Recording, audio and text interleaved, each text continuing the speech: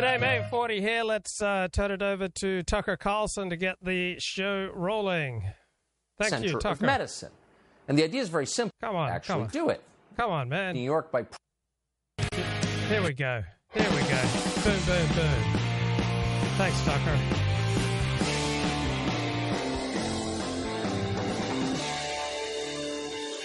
Letitia James ran for Attorney General of New York by promising to use her office to punish Donald Trump because, of course, that's what law enforcement is for, to crush your political enemies. I look forward every day to suing Trump, James says. Well, now she is up for re-election, so she decided to actually do it. In a moment, we'll tell you what happened and what it means for the rule of law, assuming that still exists in the state of New York. But first, good evening and welcome to Tucker Carlson. I'll tell you what happened. For thousands of years, clinical trials have been the center of medicine. And the idea is very simple. Before you operate on someone or inject people with some new drug, you run trials first to make certain that what you're doing will help the patient more than it hurts the patient. This is not a new idea. James Lind did it back in the 18th century with his famous scurvy trials. In fact, medical testing has been going on since at least biblical times, because why wouldn't it? Daniel of Judah compared a vegetarian diet with the diet of the royal Babylonians over a 10-day period. So we had a control group, independent observers, the whole thing. It's not complicated, but it is essential. Through history, very few have questioned this practice because it makes obvious sense, but now they are. Modern medicine seems to be abandoning the clinical trial.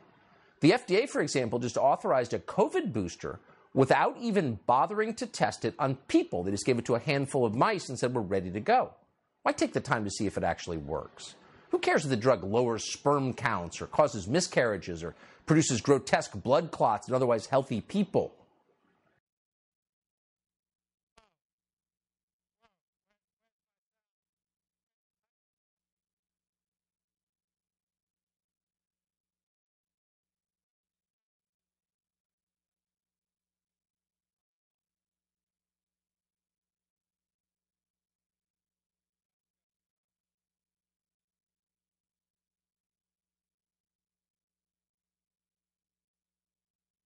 So maybe the canonical example here would be Germany on the eve of World War I. There have often been parallels drawn between the Germany-UK relationship in the late 19th and early 20th century. I don't know what happened to my sound, but I'm back. I think I'm going to skip Tucker Carlson here, just going off on vaccines. Give it one more shot. Propelled by social media. It didn't exist before at scale. Now it does. Rather than pausing and asking, what is this and how can we help the children, they blow right past it. UCFS Hospital's current guidance for treating so-called transgender youth is this. We got this right from their website. This is important. Quote, as youth are transitioning at increasingly younger ages, here we go. You should not be surprised to learn that some hospitals have decided to monetize the mental anguish of children. Consider the University of California at San Francisco Hospital. Supposedly, it's one of the best in the world. UCSF, despite its august reputation, is not even trying to behave responsibly with children who've been convinced by TikTok they should change their sex. So a new trend comes along, propelled by social media. It didn't exist before at scale. Now it does.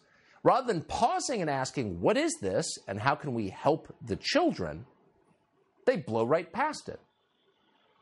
UCFS Hospital's current guidance for treating so-called transgender youth is this. We got this right from their website. Quote, as youth are transitioning at increasingly younger ages, genital surgery is being performed on a case-by-case basis more frequently in minors. Genital surgery on children. This is a very big step. It's irreversible.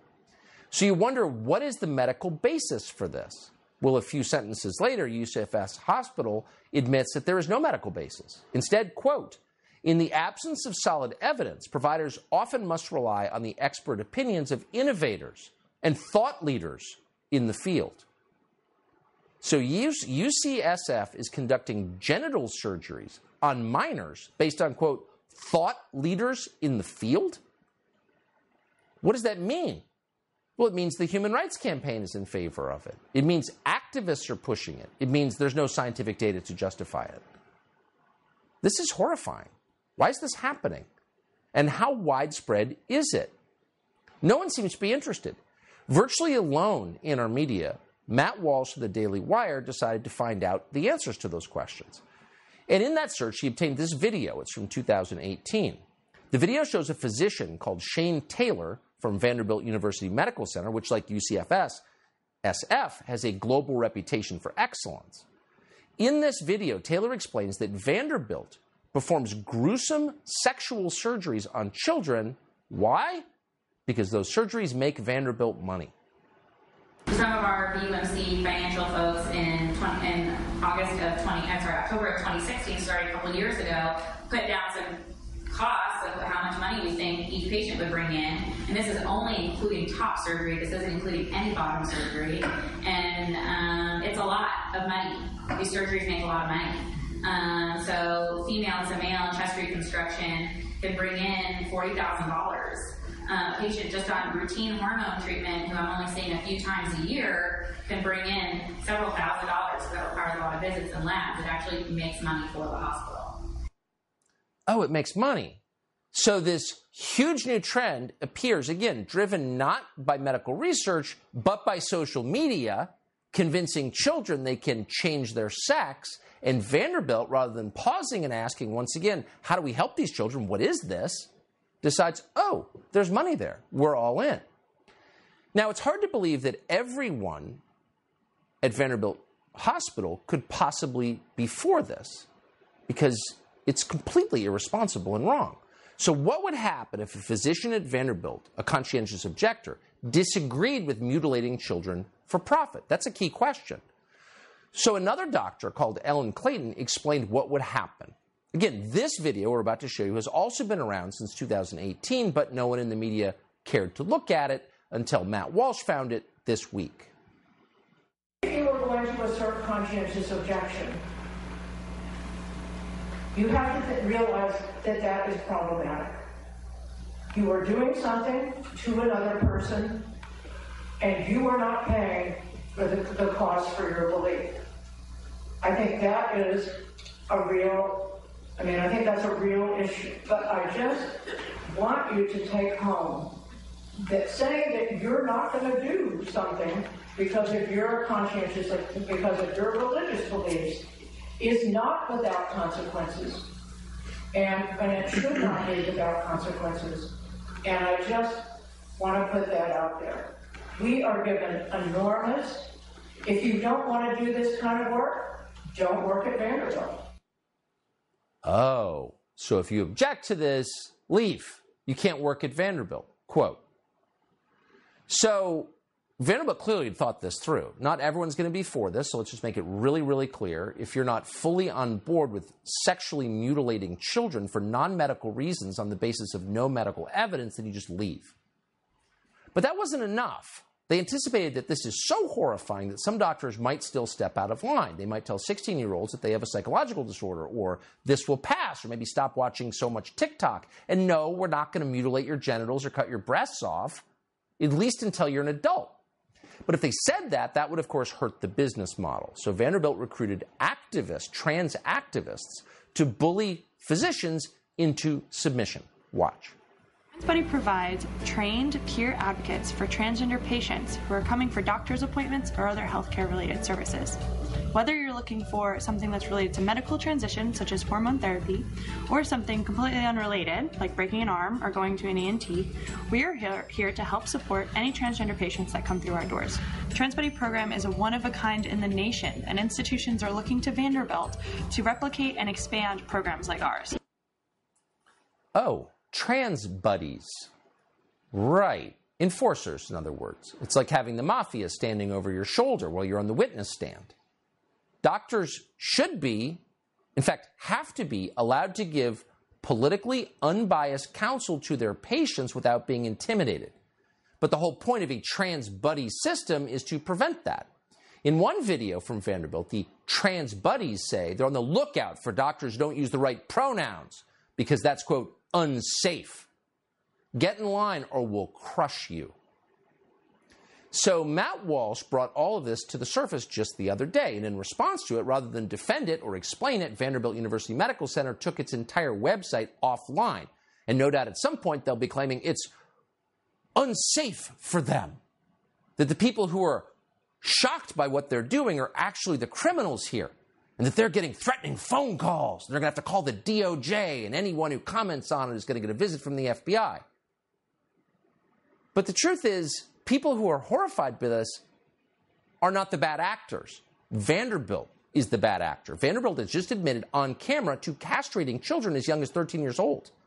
This is from Vanderbilt Psychiatry's YouTube page from 2020. We can provide gender-affirming hormones on an individual who is on a pubertal blocker, depending on whatever kind of blocker they've chosen or we have discussed with them, or they can present to us at a later stage of puberty, and then we provide the gender-affirming hormones. Previously, the Endocrine Society recommended to start these at age 16, but we all know that would be delayed puberty, right?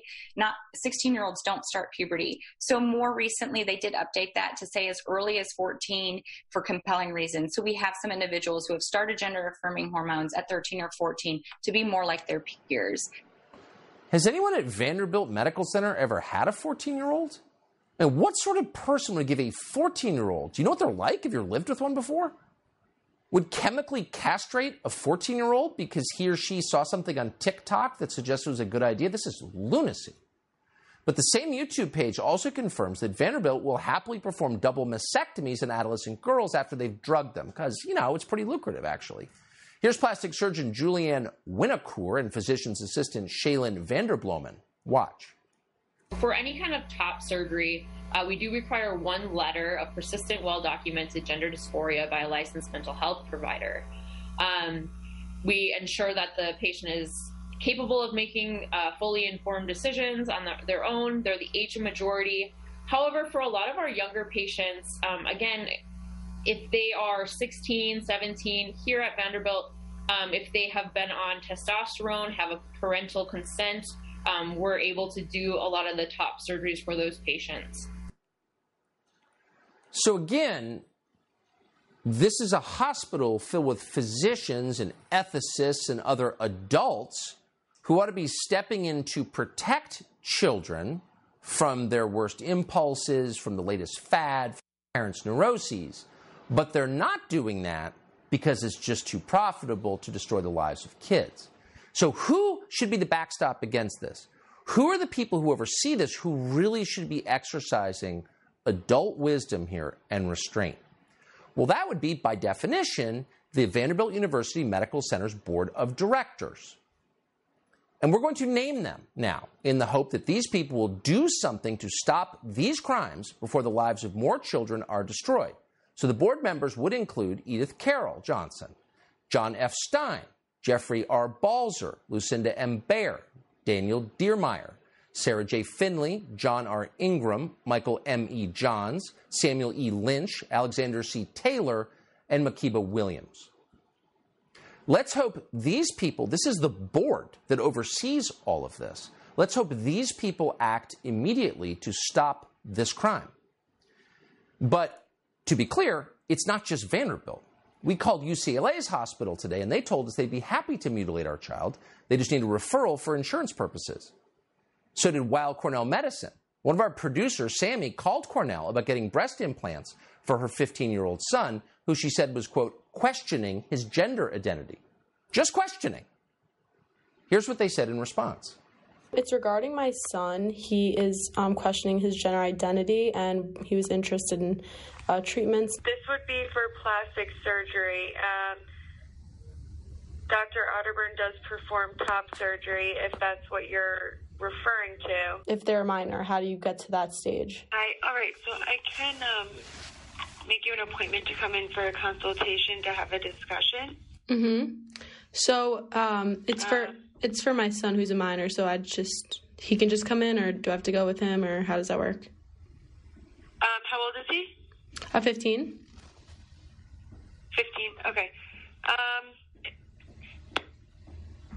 Yeah, I would come with him.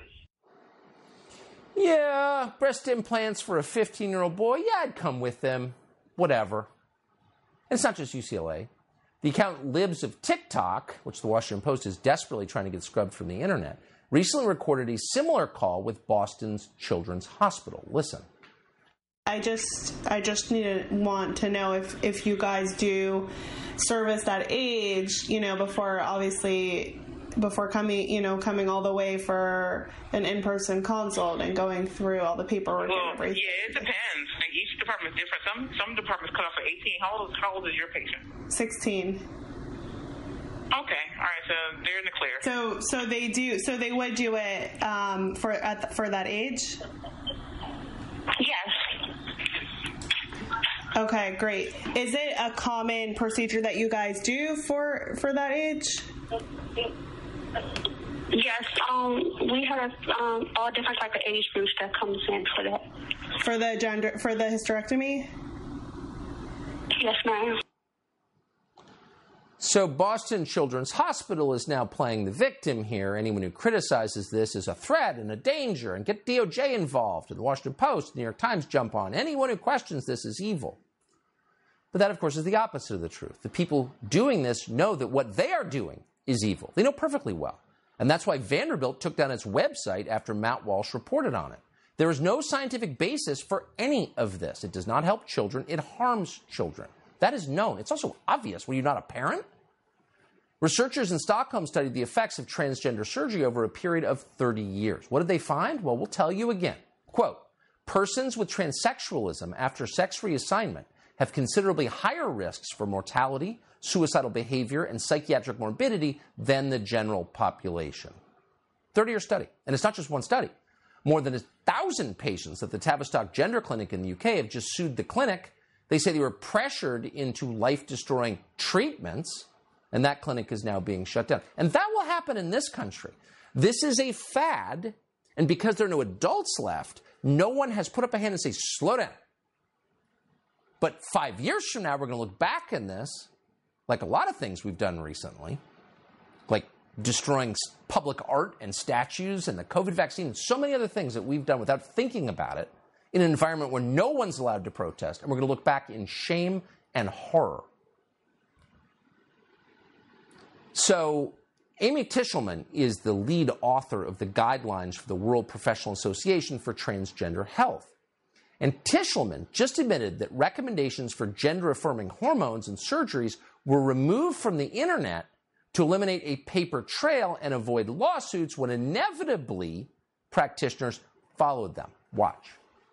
We were thinking, and it was scary for me, about the potential uses of the chapter for legal and insurance contexts. Again, what we didn't want to do was create a chapter that would make it more likely that practitioners would be sued because they weren't following exactly what we said.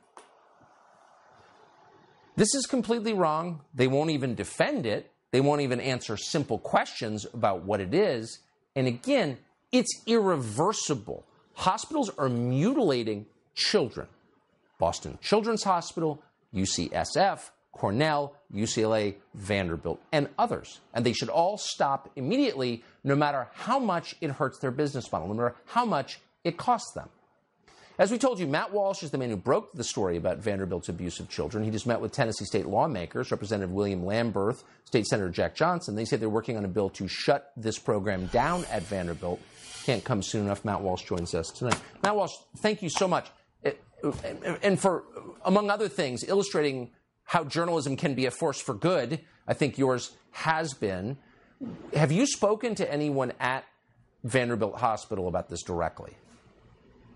Well, Vanderbilt Hospital, I mean, we reached out for a statement when we first published the report, and at first they didn't want to give a statement, and they actually just took down, as you mentioned, they just deleted. That's what people have to understand. They deleted their entire transgender clinic website. They wiped it from existence.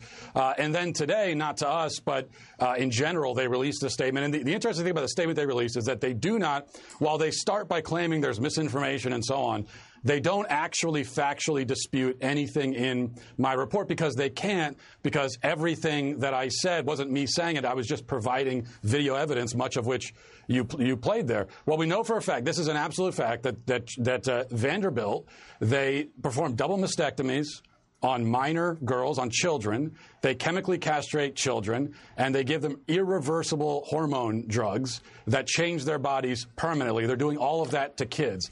And the other thing we should note, and I'm glad you mentioned all the other hospitals around the country, because the things I just mentioned, that's happening all across the country, in every single state, in many hospitals and in many other medical clinics. All of those things are happening.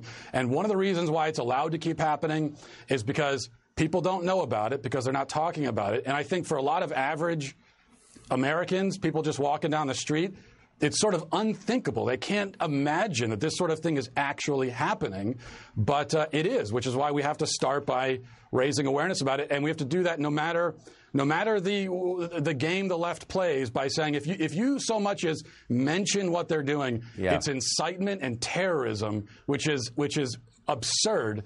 But we can't bend to that tactic. We have to keep shining a light on this. Cutting the breasts off little girls? Sterilizing 14-year-olds? Okay. Yeah, we're not the criminals here. And by the way, I've got to believe that not everyone on the board at Vanderbilt Medical Center is a bad person. I've got to believe a lot of these people had no idea this was happening. And I hope they know now, and I hope they do something tonight to end it. I appreciate your coming on and for all you've done on this. Matt Walsh, thank you. Thank you. So we did a whole documentary on the people who are responsible for this abuse. It's called Transgressive, The Cult of Confusion. You can stream it now on Fox Nation. We think it's good. Fox News alerters, we told you at the top, the Attorney General of the state of New York is suing not just Donald Trump, but his family. There is new information on this, and one lawyer getting to the bottom of it is Harmeet Dillon. She's here to explain what this means exactly. Harmeet, thanks so much for joining us. What is this?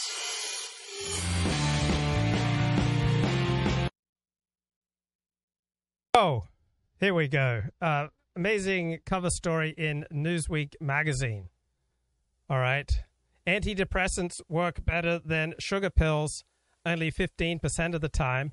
And they don't work better than sugar pills even 15% of the time. Because what happens is in blind clinical trials, people who experience symptoms, right? When you take antidepressants, you get symptoms like indigestion, constipation, etc. People who experience symptoms then have rational reasons to believe that the medication they were given was the real thing, not a placebo.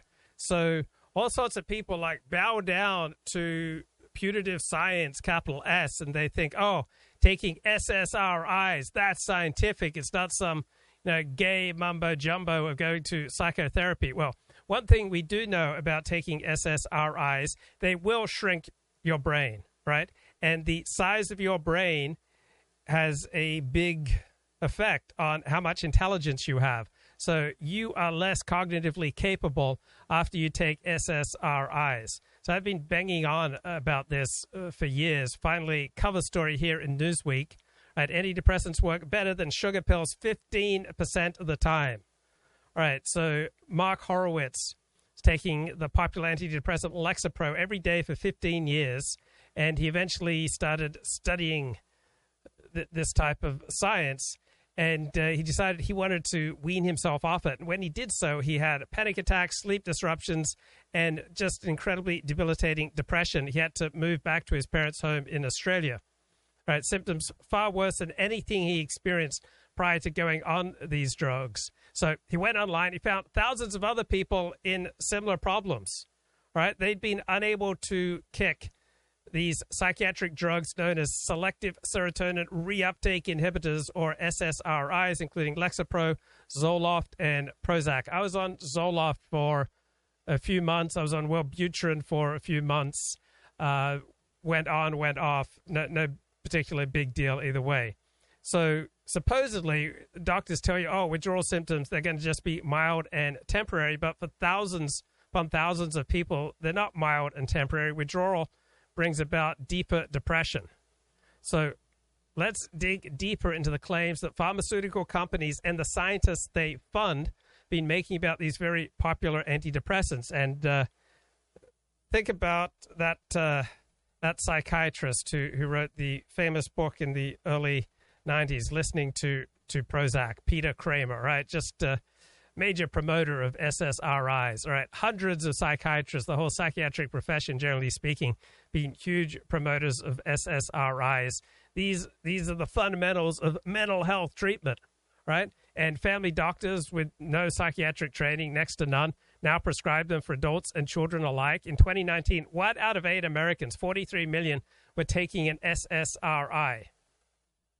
And there were so many prescriptions for Zoloft during COVID that the FDA warned of a drug shortage. But the evidence is overwhelming that doctors are vastly overprescribing SSRIs.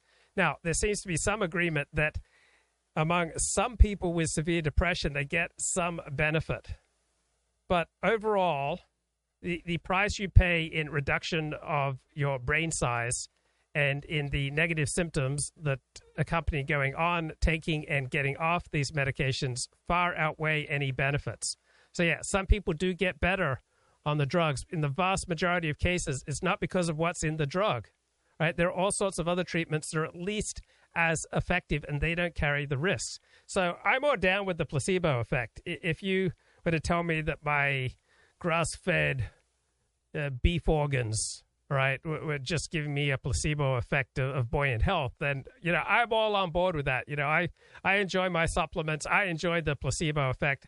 I don't care if every supplement I've ever taken has only had a placebo effect. I'm down with that. But SSRIs carry really bad consequences. And that we have an entire economy based on prescribing these things, billions and billions of dollars pushing these things, is outrageous. And one of the most common arguments for things like SSRI inhibitors is that it's only restoring the chemistry in your brain to what it should be. All right. I remember when I was struggling with my chronic fatigue syndrome, and people in 1992, 93 said, oh, you should try SSRIs.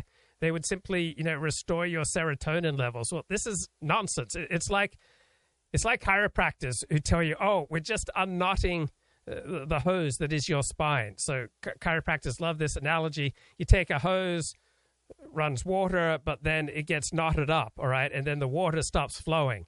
So we're just going to unknot the hose, unknot your spine, so everything just starts flowing better, right? Overwhelmingly, chiropractic is a crock, and another dangerous crock, right? The number of strokes that people get from getting chiropractic care is quite disturbing. Perhaps you could address ethical dilemma of possibly disillusioning individuals who may be benefiting considerably from placebo effect. That's on them, right? If you need to be protected from being disillusioned about the placebo effect, that's on you. All right, it's more important to tell the truth here. Here I stand. I can do no other. So help me God. I am here to pursue the truth. I'm not here to worship at the Church of Science. I'm not here to worship at the Church of Anti-Science. I'm not here to worship at the Church of Pharmaceutical Companies. I'm not here to worship at the Church of Anti-Big Pharma. I'm not here to worship at the Church of the New York Times. I'm not here to worship at the Church of the Anti-New York Times. I'm not here to worship at the Church of Tucker Carlson. I'm not here to worship at the Church of Anti-Tucker Carlson. I'm just here to follow the truth. And if the truth leads me down the throat of Kimberly Cummings or Kendra Jade or Haley Rivers, that's where the truth leads me. Do you think I, wanted to be in that kind of situation? I was just pursuing the truth to the best of my ability. So sometimes you should trust the science, but you shouldn't automatically distrust the science. You shouldn't automatically trust the people who, go against the scientific consensus, right? There's no magic key. So important paper came out this summer, The Serotonin Theory of Depression, a systematic umbrella review of the evidence, completely debunks the basis upon which pharmaceutical companies and doctors have pushed drugs like Prozac, Lexapro, and Zoloft for decades, right? This marketing has been based on the idea that depression is associated with deficits in the brain with regard to the chemical serotonin. Just bogus. Now, pharmaceutical industry and elites have pushed this for about 3 decades now. It's a shorthand that doctors still use to explain to their patients how these drugs work. So about 90% of the public believes that low serotonin levels cause depression. This is absolute bunk. There's no evidence for this. So drug companies have convinced us that if you're sad, you should go to a doctor and get a pill. Well, Generally speaking, sadness and depression is an adaptive response to loss, whether it's loss of prestige, loss of income, loss of a job, loss of a partner, loss of a friend, loss of a community. A normal, natural, healthy response to significant loss is to go into the type of sadness that is diagnosed as depression. The medical profession has medicalized normal human sadness, going into a period of sadness. Let's say you retire from your job and you're kind of lost because you don't have a job. You don't have the thing that made you feel important in life. You don't have the thing that gave you a scorecard at the end of the day. So you will likely feel sad. And that is good, because when you have these periods of sadness, you rethink your priorities, right? You re-examine your values. You re-examine your commitments. You think about how you might do things differently in the future. And then when you start planning out tentative ideas for the future, you also then play out how will that likely work out for me, for my family, for my kids, for my community, for my psychological health. And so that's the downtime where you get to reassess everything. When I was sick with COVID about 6 weeks ago, I found myself in an incredibly nihilistic space. Like almost all my commitments, almost everything I believed in was at about 5% of the intensity that it normally is. Now, I did keep up my commitments to my 12-step program, to my 12-step sponsees, but other than that and what I needed to do to make money, I basically let almost all my commitments go. And that was a wonderful time as I came out of that illness to kind of reassess my priorities. Where do I want to spend my time? What do I really believe in? Where do I want to commit myself? So illness, sadness, loss, depression, these are usually adaptive, but in modernity, we have medicalized normal human sadness, and we've allowed doctors and psychiatrists make us believe that just normal parts of the human condition are a medical illness called a major depressive disorder, when generally speaking, what's called a major depressive disorder is a normal, natural, healthy, adaptive response to loss. So we're being told by doctors that our normal reactions to difficult situations, they're just a chemical brain problem, bro, that needs a medical solution. And we've got these very mild drugs that are very easy to stop, and this is not true. And neuroscientists have known for years that depression is far more than a simple imbalance in serotonin levels, and neuroscientists and psychiatrists have been trying to make this argument for well over a decade, including one psychiatrist at Harvard, that the whole basis for SSRIs is bunk. So we have this mistaken idea of what psychiatric drugs do, right? This idea that they target underlying biological mechanisms that produce the symptoms of depression and other mental disorders is not supported by evidence for any type of mental disorder, whether it's depression or schizophrenia or whatever. All we know is that drugs change normal brain states, and for some people, any change from their normal brain state is a good thing. And we know that drugs change normal mental states and normal mental processes in ways that are pretty similar to the use of recreational drugs like alcohol, right? So these SSRIs and other psychiatric drugs, generally speaking, obscure psychotic symptoms by superimposing an abnormal drug state over other effects, similar to what happens when you have alcohol. And the small advantage in SSRIs that you see in some placebo-controlled trials, you can attribute that in large part just to the emotional numbing that reduces the intensity of feelings that cause the depression and the anxiety. But this comes at the expense of a fuller experience of the ups and downs of life. Like, you can fill your stomach with food. You can eat a lot of food, and that will numb your feelings of depression and anxiety, but it will come at the expense of a fuller experience of life. So the crippling sadness that often follows reduction in SSRI medication, right, that's caused by the chemical dependence that the taker develops. Right? SSRIs cause chemical dependence in the brain and these nasty withdrawal effects. So it's simply not useful, not helpful to think of depression as a brain disease. Depression is an emotional reaction to life circumstances, right? If you suffer loss, you're going to get sad. That's normal, natural, and healthy, right? People who suffer loss are much more likely to get depressed, right? If I step back right now and I broke my leg, I would feel quite sad. That would be a real bummer. Duvid says, I could not find liberal thinkers claiming human nature is naturally good. Don't seem to see claims on that issue. Well, you might need to do a little bit more work. My challenge to you was not that. My challenge to you was to name one important thinker on the left who believes that human nature is essentially bad or deeply, deeply fallen or flawed. You can't find one liberal thinker who said, no, that wasn't the challenge. So I don't know where you're doing your research, but that's the fundamental basis for the left-wing orientation. So you might start with Rousseau, right? The state of nature, that in nature, man is just naturally good. And all the great left-wing thinkers built upon Rousseau's notion of the state of nature, where in nature, outside of civilization, people are free, people are happy, people are good, and it is civilization that makes people bad. And we have to remove civilization and open up the inherent goodness. Okay, Elliot Blatt, what's going on, bro? Oh, blessing, bro. It's another car call. Sorry about the audio. No worries.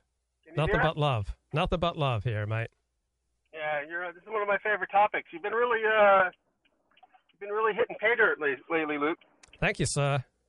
That the stream the other night with the various figures on the alt-right and their presentation styles got me a little misty, Luke. It was kind of like old times in a way. Oh, seeing all those old faces together. Yeah, those were good times, mate. Yeah. So anyway, so a little had like a pretty interesting week last week. One of our swimmers drowned. One of your swimmers? Is there a whole club of you blokes? Yeah, there's a club. I mean, I didn't know the guy. There's like 100 people, but he drowned. It was quite a big ordeal, and I'm just kind of still processing. You know, speaking of sadness. Wow. Do you know the circumstances? Did he have monkeypox? Yeah, it was a real choppy day. You know, a lot of wind was blowing, and you know, I wouldn't even attempt to go out because the waves were that, you know, choppy. But he did anyway, and he sort of overestimated his capacity, and he just, you know, when the wind's blowing like that, you can like swallow water really suddenly. You know, yes. If you're not expecting a wave, water can just, you go to inhale, and you're not, instead of air, you're getting water, and then you're in a heap of trouble. So that's what happened. Wow. I mean, that's sad, but I mean, obviously, going for a swim in the ocean is about 1/10,000th as dangerous as driving a car on a freeway. Yeah, but you know, swimming in the regular ocean, but in a choppy ocean, you know, if you're out there long enough, the odds increase. Yeah, particularly if you don't have the right stuff. Yeah. So anyway, the reason that I'm on this sort of chat group, you know, that's related to this community. So people are sending chats like day after day after day, and they're sort of grieving through the chat, you know, through SMS. Yeah. You know, and it's weird. Like there's a lot of women in this group, and they sort of get into this weird competition. Like they're just one-upping with each other about how sad and shocked they are, and how much love they're sending out, and how many good vibes they're sending out, and it's sort of like a nuclear reaction where it just kind of feeds on itself. And now it's been about, I don't know, 10 days, and it's sort of finally starting to die down. But, and, you know, part of their grieving process is they share this onslaught of emojis. Oh, boy. You know, like rainbows and hearts and, you know, all this positive imagery, but you know, and it's like, God, I just keep my mouth shut, but it's just kind of cringe after a while, bro. Oh, yeah, definitely. I mean, generally speaking, I hang out with blokes. I don't hang out with Sheilas. I mean, that's how the world works. Yeah. That's the natural state of things, you know. Yeah. And we know how I like nature, Luke, you know. Yeah, I mean, I win, they lose. That's how the world fucking works. Exactly. You know, I didn't really have okay, so, but anyway, so we've had our little tete-a-tetes in the past around this whole nature question, right? I'm saying, I'm of the opinion that, all things natural are good. Yeah. And, anything that's sort of artificial is worthy of suspicion. And aren't you kind of implicitly making my argument? No, Elliot. The whole point is I don't bow down at the altar of any approach. I don't bow down at the altar of Republicans or Democrats, of the New York Times or the anti-New York Times, of the natural crowd or the anti-natural crowd, of the science establishment versus the anti-science lobby. I stand in the middle, man. I don't think that you can reliably count on any particular group. Yeah. Well, but you seem to be making the same arguments. Like, when I say natural, it's like it's actually more scientific, right? Natural means things that are close to our innate biological processes. So they have the least, the least capacity for sort of unforeseen reactions. Whereas if you have these complicated industrial processes that sort of isolate certain compounds, your body's not used to assimilating compounds like that in such a raw state. And so there are always side effects. And I don't know. It just seems so obvious to me. It seems like there's just so much unnecessary suffering because we all believe that there's a miracle pill out there, or that most people believe there's a miracle pill out there. And it's the job of scientists to find it and then charge a lot of money for it. And I don't know, it's just like another facet of a sort of depraved culture we're in my opinion. Right. Well, take something like genetically modified food. There's this enormous backlash against genetically modified food, but we haven't found any evidence that it's dangerous, or we see that it does wonderful things. It makes crops more productive. It meets necessary like vitamin and protein deficiencies. So genetically modified foods are not natural, but generally speaking, they're superior to non-genetically modified foods. Supposedly, if you think that,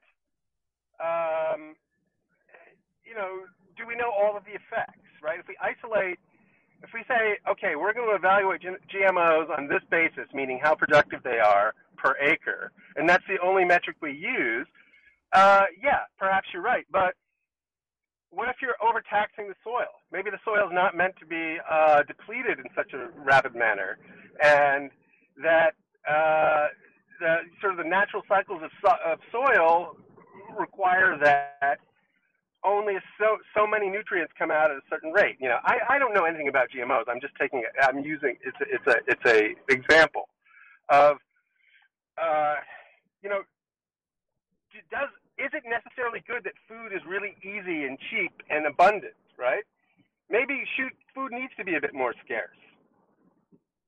Right? You go down the street and you see a lot of people, perhaps they could skip a meal or two.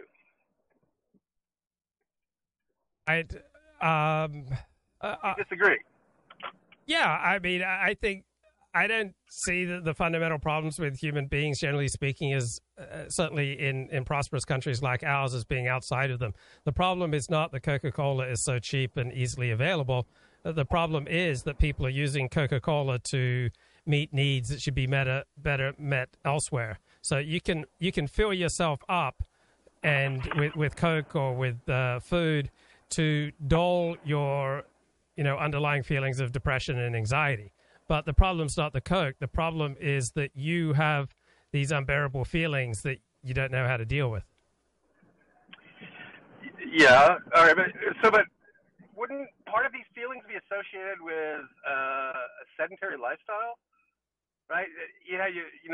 I have a holistic view of these things, but it's not that merely you're drinking Coke, but it's that you're not exercising, remaining sedentary, and drinking Coke.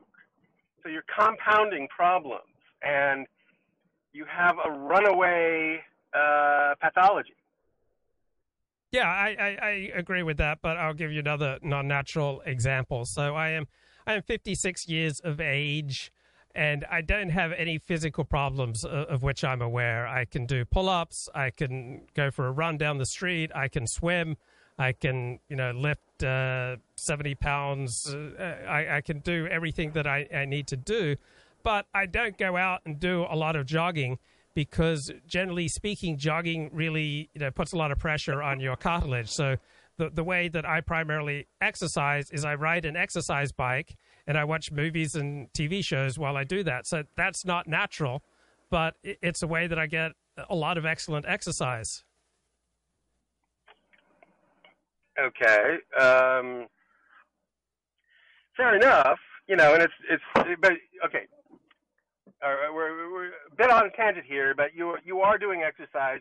Therefore, your metabolism is being accelerated for points for periods of time. You're metabolizing your food, but you're also sort of through the metabolizing of food, you're also sort of metabolizing your emotions.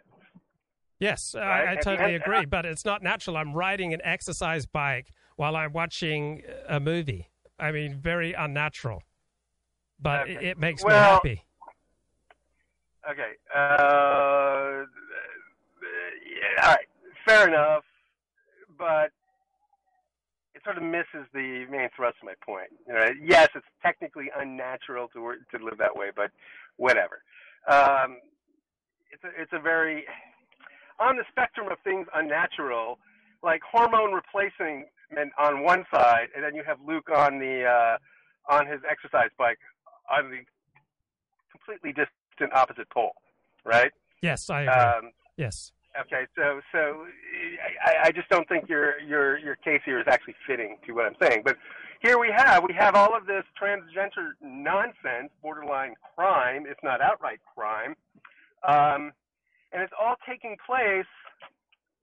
Sorry, I have to make a complicated turn here. It's all taking place with this unquestionable, with science, right, as being the only determinant about what's good here. Right, we have this quote-unquote problem that has no physical basis. It's somebody says they think they're a woman, and science is able to do something, this highly artificial thing, and it's completely destroying the lives of the recipients, or will, end up destroying the lives of the people who receive these quote-unquote treatments.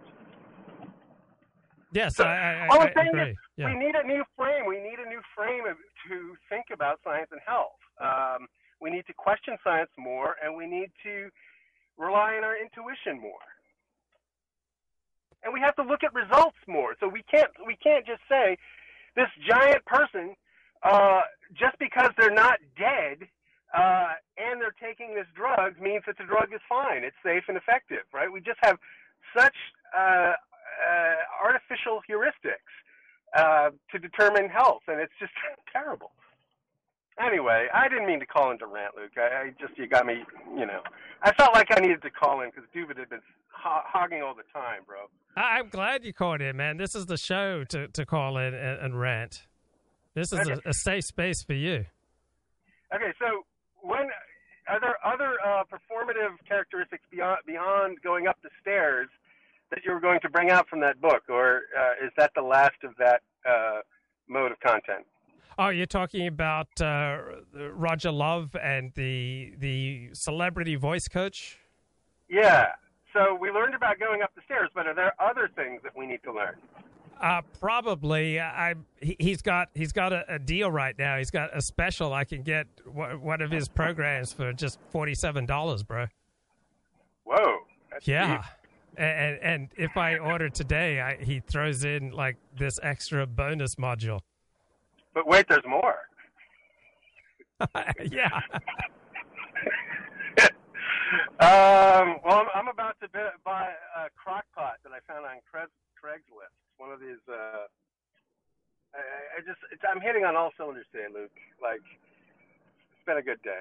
Have you ever swallowed a load that you knew was just, the person was just on all sorts of meds? Yes, and it's so embarrassing. It's like, do I tastes say bitter, something? doesn't it? Acrid, yes. Acrid. But yeah, you just feel like you don't want to seem ungrateful. You know? Right. You don't want to be impolite. I mean, like it's not very nice to make a face at those times because the other person is in such a vulnerable position, and you're in a vulnerable position, and so you don't want to make waves when you're both mutually vulnerable. You don't want to look a gift horse in the mouth, Luke. Yes. You don't want to look at a gift horse in the mouth. Oy vey. This is not a wholesome show. Like we got. I'm looking for parking, Luke. So I don't know. Oh, I remember. I was on Lithium. So what happened was I'd been kicked out of 109 Orthodox synagogues, and the kicker was I'd never done anything wrong. It was never my fault. It was just other people had these irrational prejudices against me, and so finally I go to synagogue number 110, and this rabbi is willing to stick his neck out for me. And he says, "Yeah, you can come, you can pray here, but that's it. You can't go to Kiddush. You're on like semi-suspension because of like all this, all these negative things that I'm hearing about you in the community." And so eventually he starts to loosen the suspension, and I get to go to a singles lunch at the synagogue, and we all sit in a circle and we get to share something about ourselves and what we love. And so I talked about how much I love cynicism. And I think I may have asked a young woman if she wanted to shake my lulav. A lulav is a citrus plant that you shake during the holiday of Sukkot. And anyway, she misunderstood that as some kind of like sexual come on, and she got quite upset. And then, given my reputation, by innocently asking this woman I didn't know, she wanted to shake my lulav, it got just totally misinterpreted.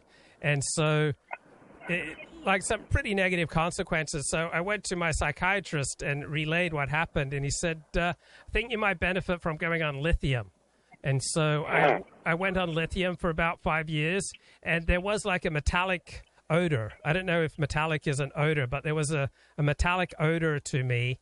And I drooled a little bit more, and I gained like 15 to 20 pounds, but my emotions were much more calm. So, who knows what horrible things I might have done if I hadn't have been on lithium for those 5 years. Now, when you say you were calm, did it feel like a real calm, or did it feel like a sort of like an artificial suppression of bad feelings?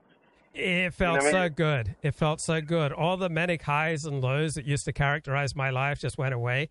I remember I would essentially prescribe myself the dosage because I didn't like the side effects of getting fat, and I didn't like my face getting puffy, so I tried to do without it. But then when I started seeing myself acting out in negative ways, then I would go, I better. So what would happen is I would get on these jaunts where I'd feel like there were no consequences for whatever I did. I was going to this Torah class that was very essential to my well-being in the Orthodox Jewish community, and there was a young woman there, and I was like stroking her leg all through Torah class, and it was not the time or the place to stroke a woman's leg. I didn't get her permission. It was totally inappropriate. It was a Torah class. And so when I got home and I was kind of like feeling really high because, I'd been stroking this woman's leg or during Torah class, but when I felt like there were no negative consequences for what I was doing. And then as I came off the high, I realized that getting into that state where I feel like there are no negative consequences for what I'm doing, that's a very dangerous state for me. Because it's usually accompanied by a similar low where I feel like there's no way I can get out of my troubles. That nothing I will do will matter. So I recognized that, and I started, popping the lithium. So is this the one that said, my children fear you, my wife hates you, and no, that was back in 2001. It was like total misunderstanding. I mean, this guy and his family, they just knew me too well, and so I couldn't put one over on them. And So that was kind of sad because they knew me really well. It wasn't like, oh, these were people who barely knew me. It wasn't like, oh, they didn't know the real 40.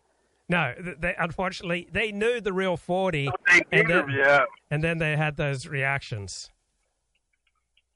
Well, but yeah, it's interesting what you say. Like, drugs do alter your judgment. So yes. But they altered my judgment in a positive way. When I was calmer, I made better decisions. I asked fewer women if they wanted to shake my lulav. I spoke out less inappropriately. I had fewer depressed stages where I felt like nothing I said or did mattered in any way. I had fewer manic stages where I felt like nothing I said or did could have any negative consequences. So my life ran much more smoothly. Did you say would you like to shake my lulav until the juice runs down my leg? Is that how you? Maybe No. I'm a 19th century Victorian gentleman. I would, God forbid that I speak to a woman that way in an Orthodox synagogue, bro. That's not how I roll.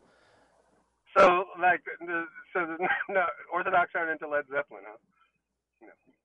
This is a place of God and Torah and holiness, bro. It's not like, the gay bathhouses where you hang out in. That's true, bro. You got me there. Oh, God. I don't think I'm going to be able to park, Luke. I'm not going to be able to get this. It's a Dutch oven, Luke.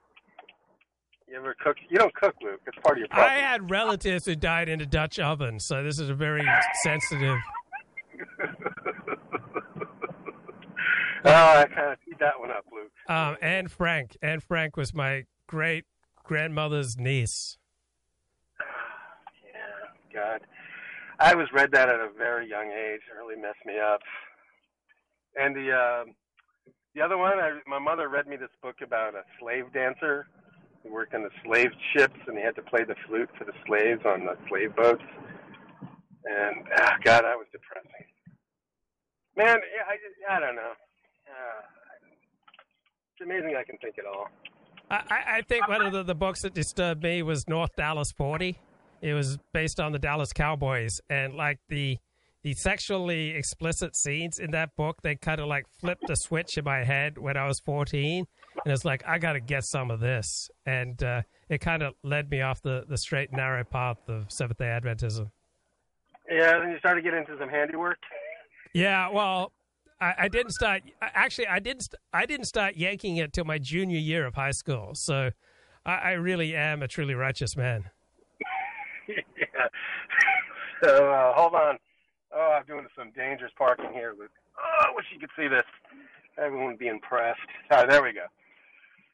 Oh, Luke, I think I got to hang up. I got to go make this transaction. Okay, blessings. All right, blessings. Shalom. Blessings. Okay, shalom. Right. Okay, we're in Elul. I mean, do you feel Elul? I mean, the king is in the fields. Like we're about to meet our maker. Like you can hear the call of the shofar.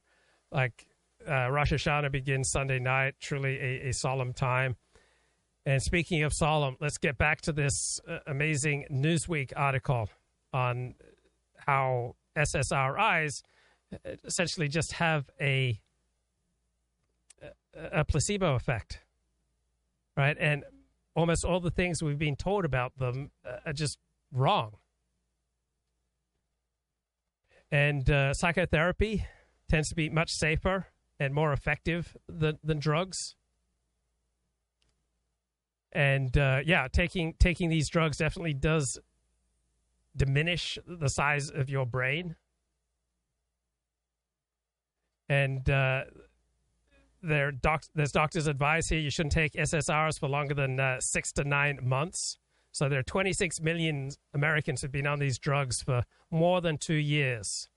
Right? Probably should be talking to their doctors about that. Harvard Medical School, right, did the most comprehensive analysis to date of all the antidepressant clinical trial data. Right?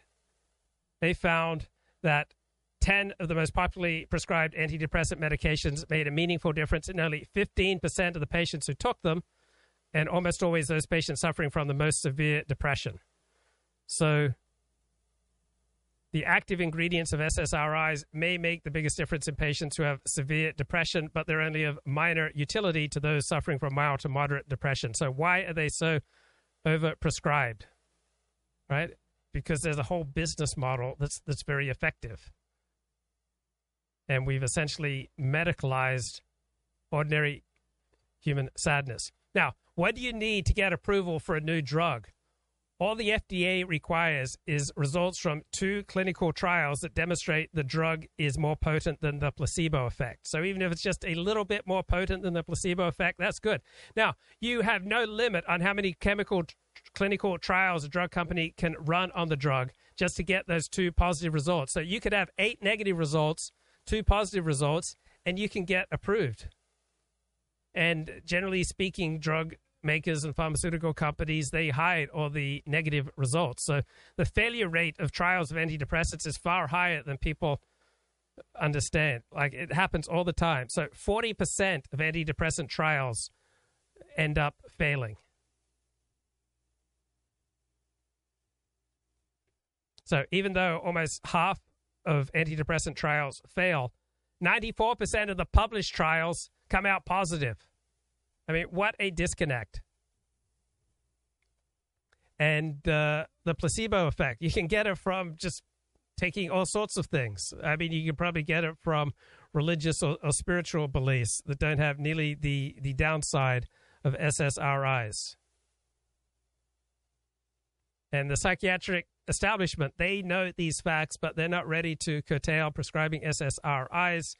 Right, for 40 years, they've been making bank out of this, just like the huge unnecessary amount of surgery removing women's wombs, oophorectomy, taking out a woman's ovaries, right, tends to reduce lifespan, reduce sexual satisfaction, create depression, but doctors make a lot of money from it.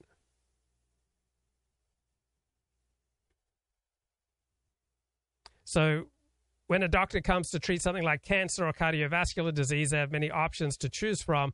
But in the mental health field, they don't have the same diagnostic tools, right? We're still in the 19th century, right? We don't have any blood tests for psychiatric illness.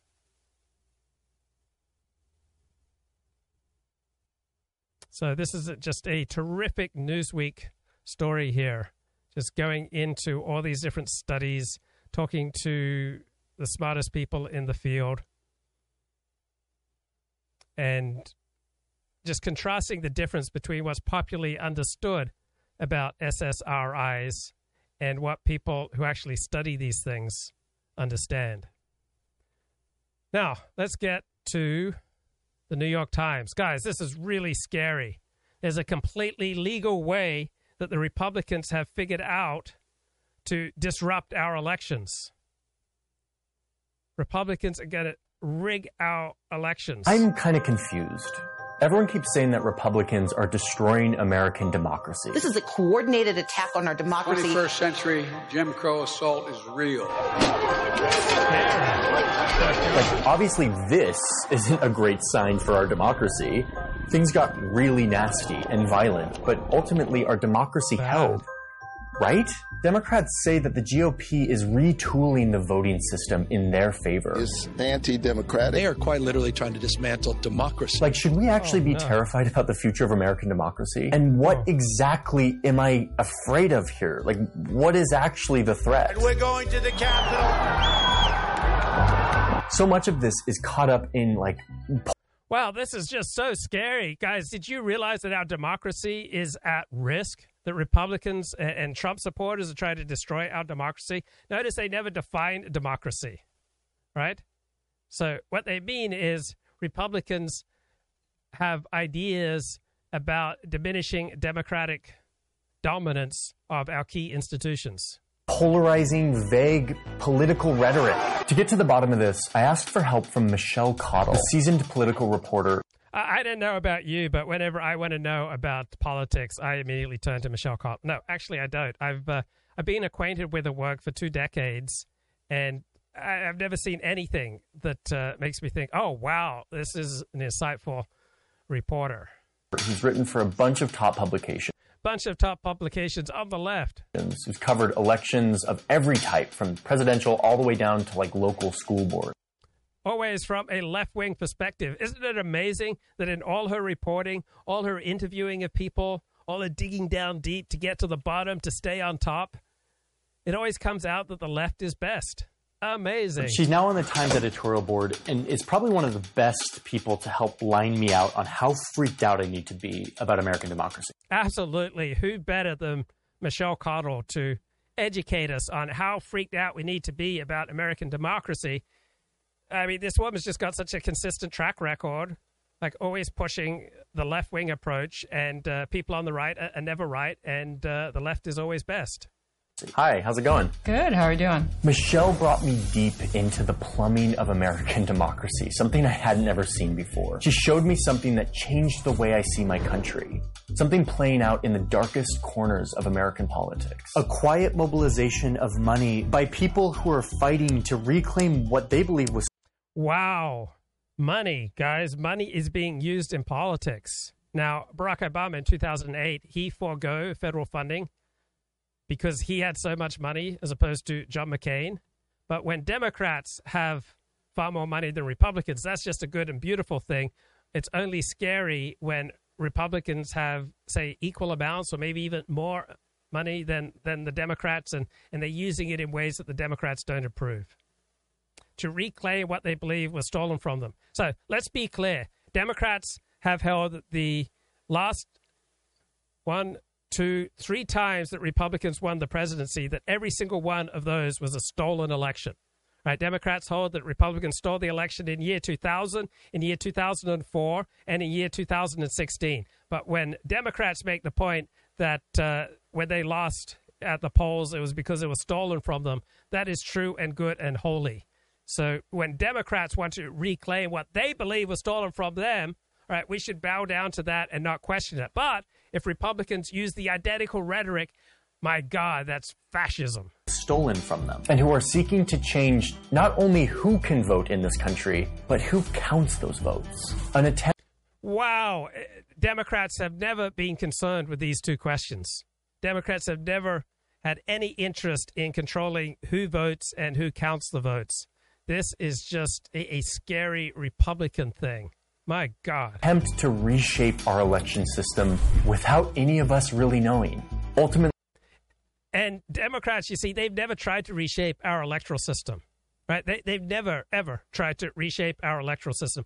Democrats have never tried to shift the rules in ways that favor them. Oh, actually, they did very significantly, very competently in the 2020 election, right? All sorts of rules were changed.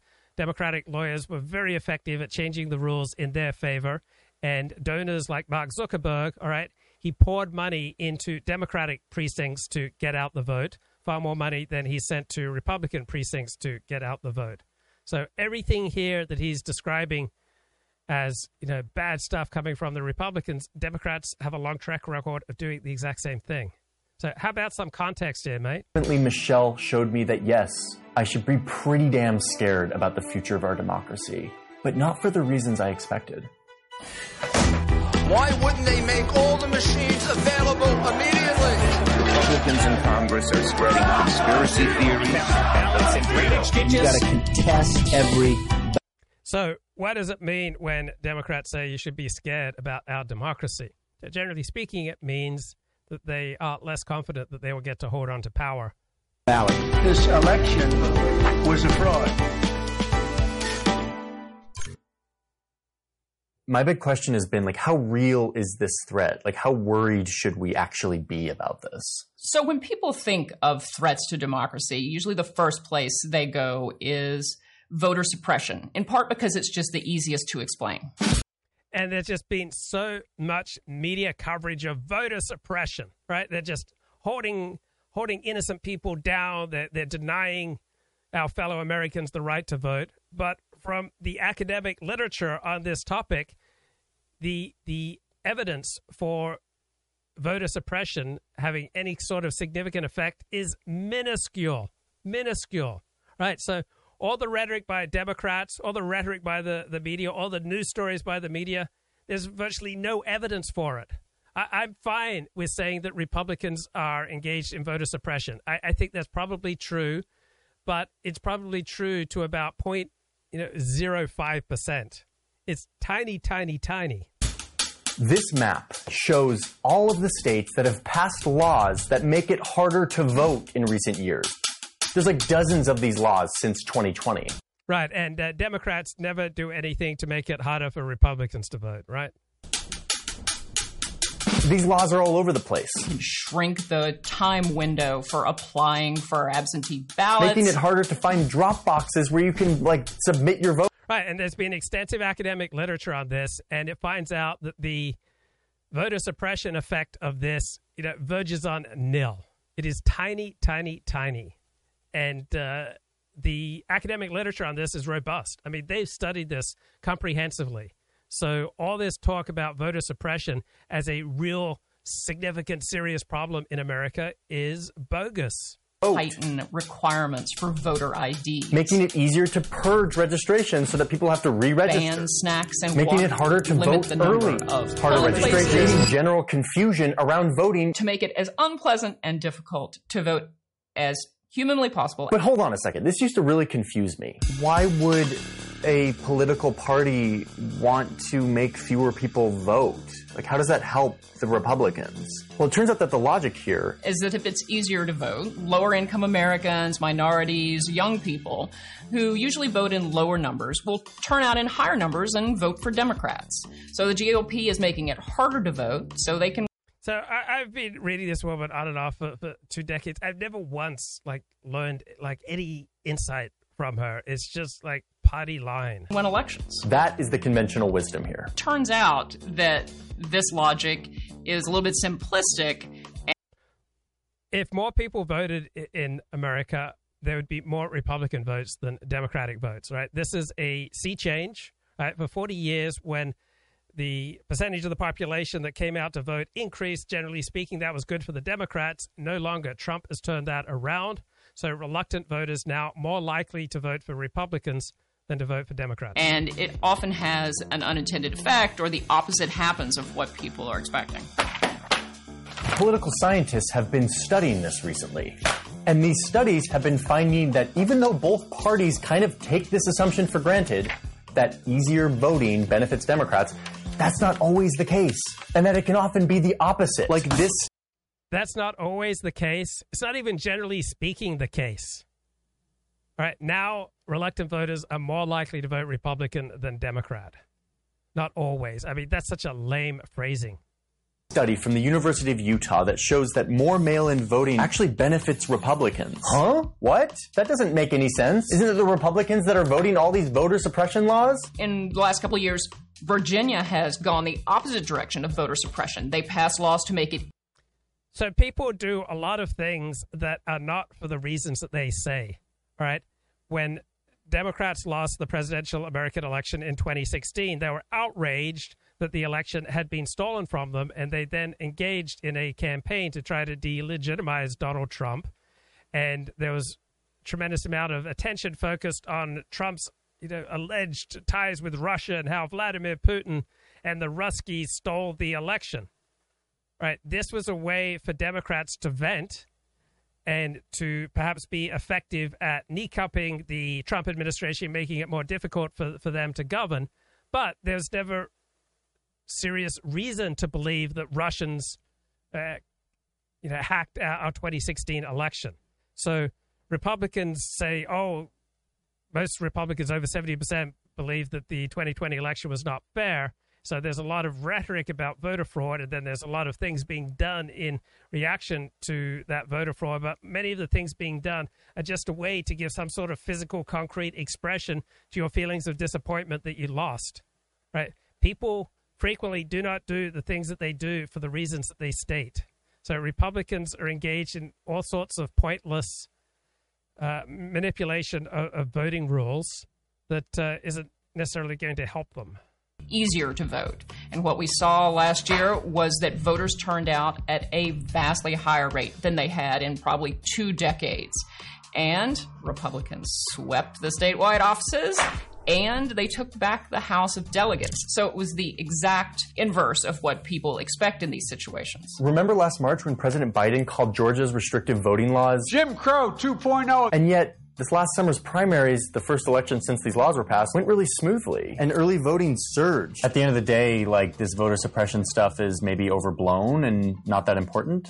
So let's not let the GOP off the hook here. This mission to erect barriers is anti-democratic. These laws are appalling and...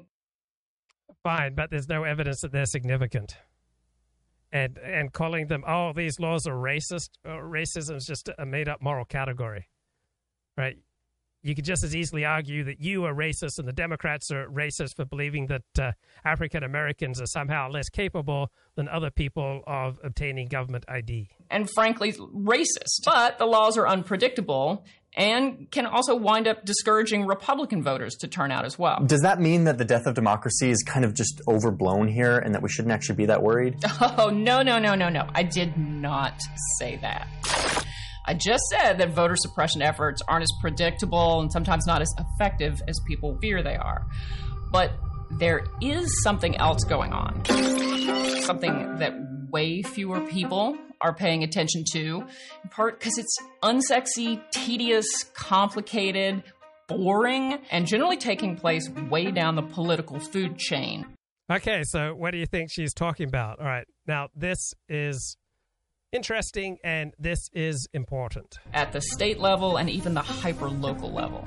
Frankly, anytime I hear local politics, like, I know we're supposed to pay attention to it, but I kind of, like, start to fall asleep. It's, like, not where I want to pay my attention. But this is what should really tick you off and scare the holy living out of you. It has less to do with controlling who can vote and everything to do with who decides which votes actually count. And oh, so Democrats have never been engaged in trying to decide which votes count.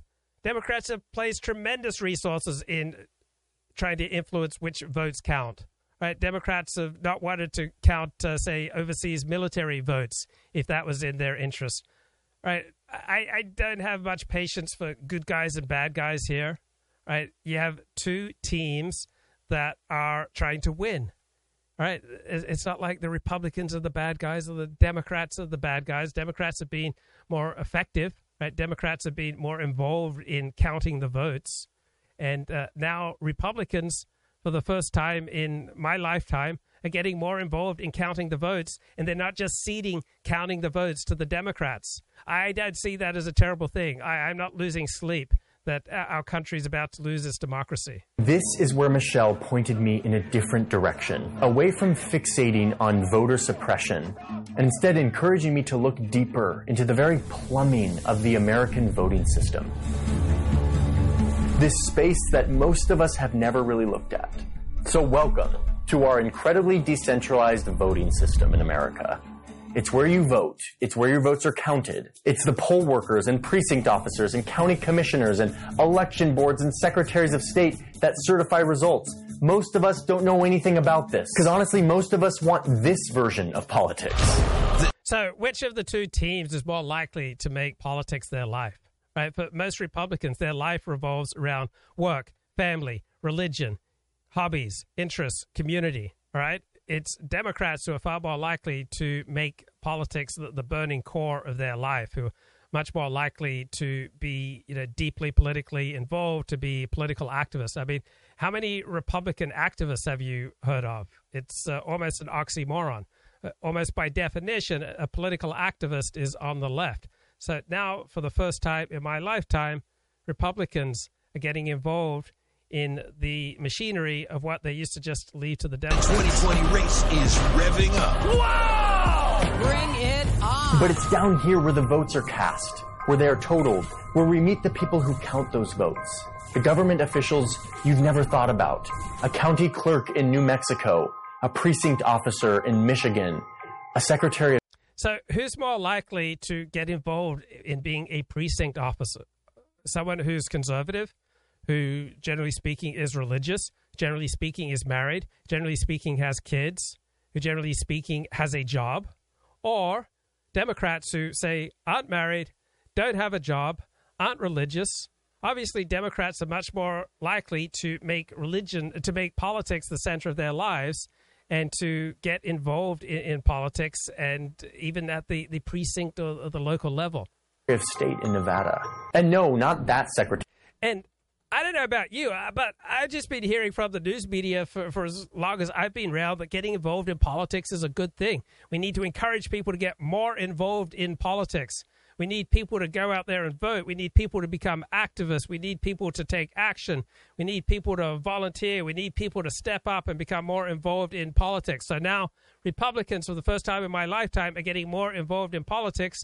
And here's the New York Times telling us that that's a terrible thing. We should be very, very afraid. Every state has a Secretary of State, and it is way less sexy than international diplomacy. But yeah, according to Michelle, this is where the action is, where the real assault on our democracy is happening. Trump's great gift as a...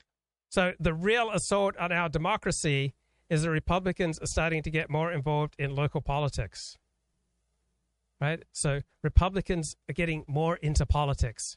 Republicans are making more efforts in politics. Republicans are becoming more active in politics. Republicans are stepping up and volunteering more in politics. Republicans are organizing more in politics. All these things that we're told are great, that the news media is pushing. Have you voted? Right? Now, when Republicans do it, well, this is bad. A top-notch demagogue is getting people fired up to believe whatever. This is absolute nonsense that any demagogue can get people fired up to believe whatever they want to tell them.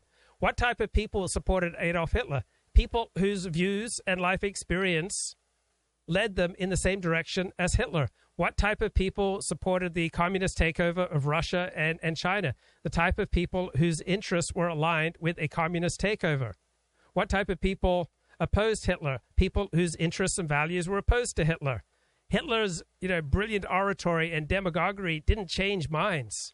All right, we have no evidence that mass propaganda changes large numbers of minds. We did not evolve to be gullible. If we evolved to be gullible, we would not be here. We would have died out. Right? We evolved to be highly suspicious of other people trying to manipulate us. We did not evolve to be equally skeptical of our own thinking, right? Because that would not be adaptive, because that would diminish our enthusiasm and our confidence. So to be adaptive, to create organisms that adapt and navigate an environment effectively, you would want them to have confidence in their own judgments and to be highly skeptical and suspicious of other people trying to manipulate them. Right? We did not evolve to be stupid and gullible. And anyone who thinks that Donald Trump is some master demagogue who can get people to believe anything he says is completely deluded. There's absolutely no evidence for that, for Donald Trump or for any demagogue. It is just nonsense. People support Donald Trump because their interests and values align with Donald Trump. People oppose Donald Trump when their interests and values are opposed to Donald Trump. It has nothing to do with his amazing oratorical skills. It has nothing to do with TV ads. This woman is not very wise. Whatever he tells them is true. That gets really dark really quick. There's absolutely no evidence that that's going on in any numbers. There is zero evidence, right? The type of people who support Donald Trump are people who are aligned with the things that he's saying, whose values and interests are aligned. There's no evidence that Donald Trump has transformed tens of thousands of people to vote and support him against their interests and against their values. So if you want to understand it, you're going to have to stick with me as we dive into this system. Because it's this system that is being infiltrated by an army of Trump-supporting Americans to So when Republicans get involved, then the system is getting infiltrated. When Democrats get involved, the system is getting strengthened. It's getting empowered. It's coming alive. It's only a good thing when Democrats get involved, but when Republicans do the very same thing that Democratic activists have done, then that's dangerous. That's rigging the system. Rig the system that they believe was rigged. And Democrats have never tried to rig the system, right? Of course, Democrats have tried to rig the system in their favor, just as Republicans try to rig the system in their favor.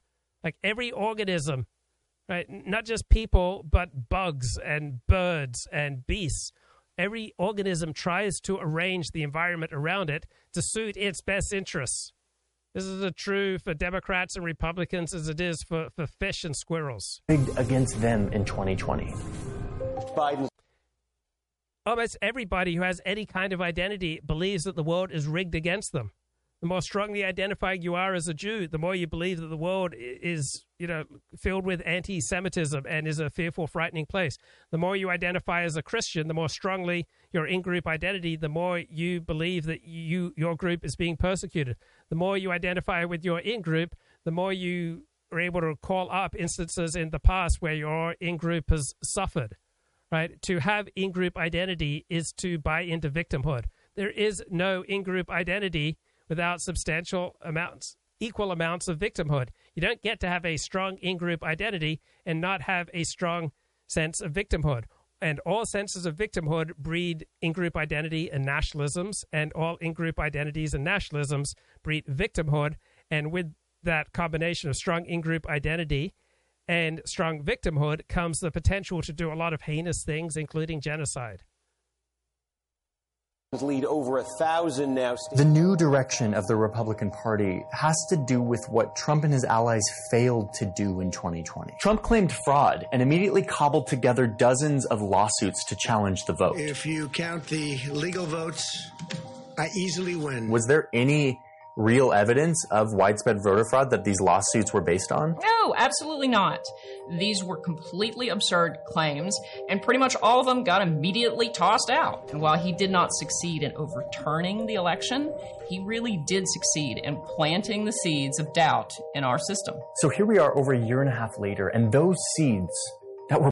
Wait, Democrats have been planting the seeds of doubt in our system for as long as I can remember, when it was in their interest to do so. Democrats have denied the last three Republican presidential winners, Donald Trump in 2016, George W. Bush in 2004 and 2000. So this New York Times op-ed provides no context that Democrats play the game similarly, that when Democrats don't win, they try to plant doubt in the system.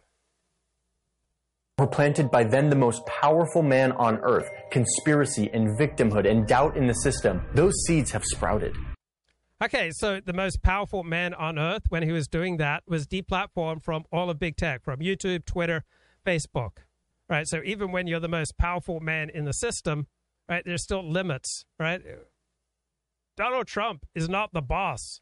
The situation is the boss. And the situation is he was deplatformed. And all of our elite institutions, rallied against him, building up steadily from 2015, 2016 to a crescendo in 2020, leading into 2021. And spread to every corner of our country. We can never allow an election to be stolen like that. Oh, and this isn't some right-wing fringe movement who believes this.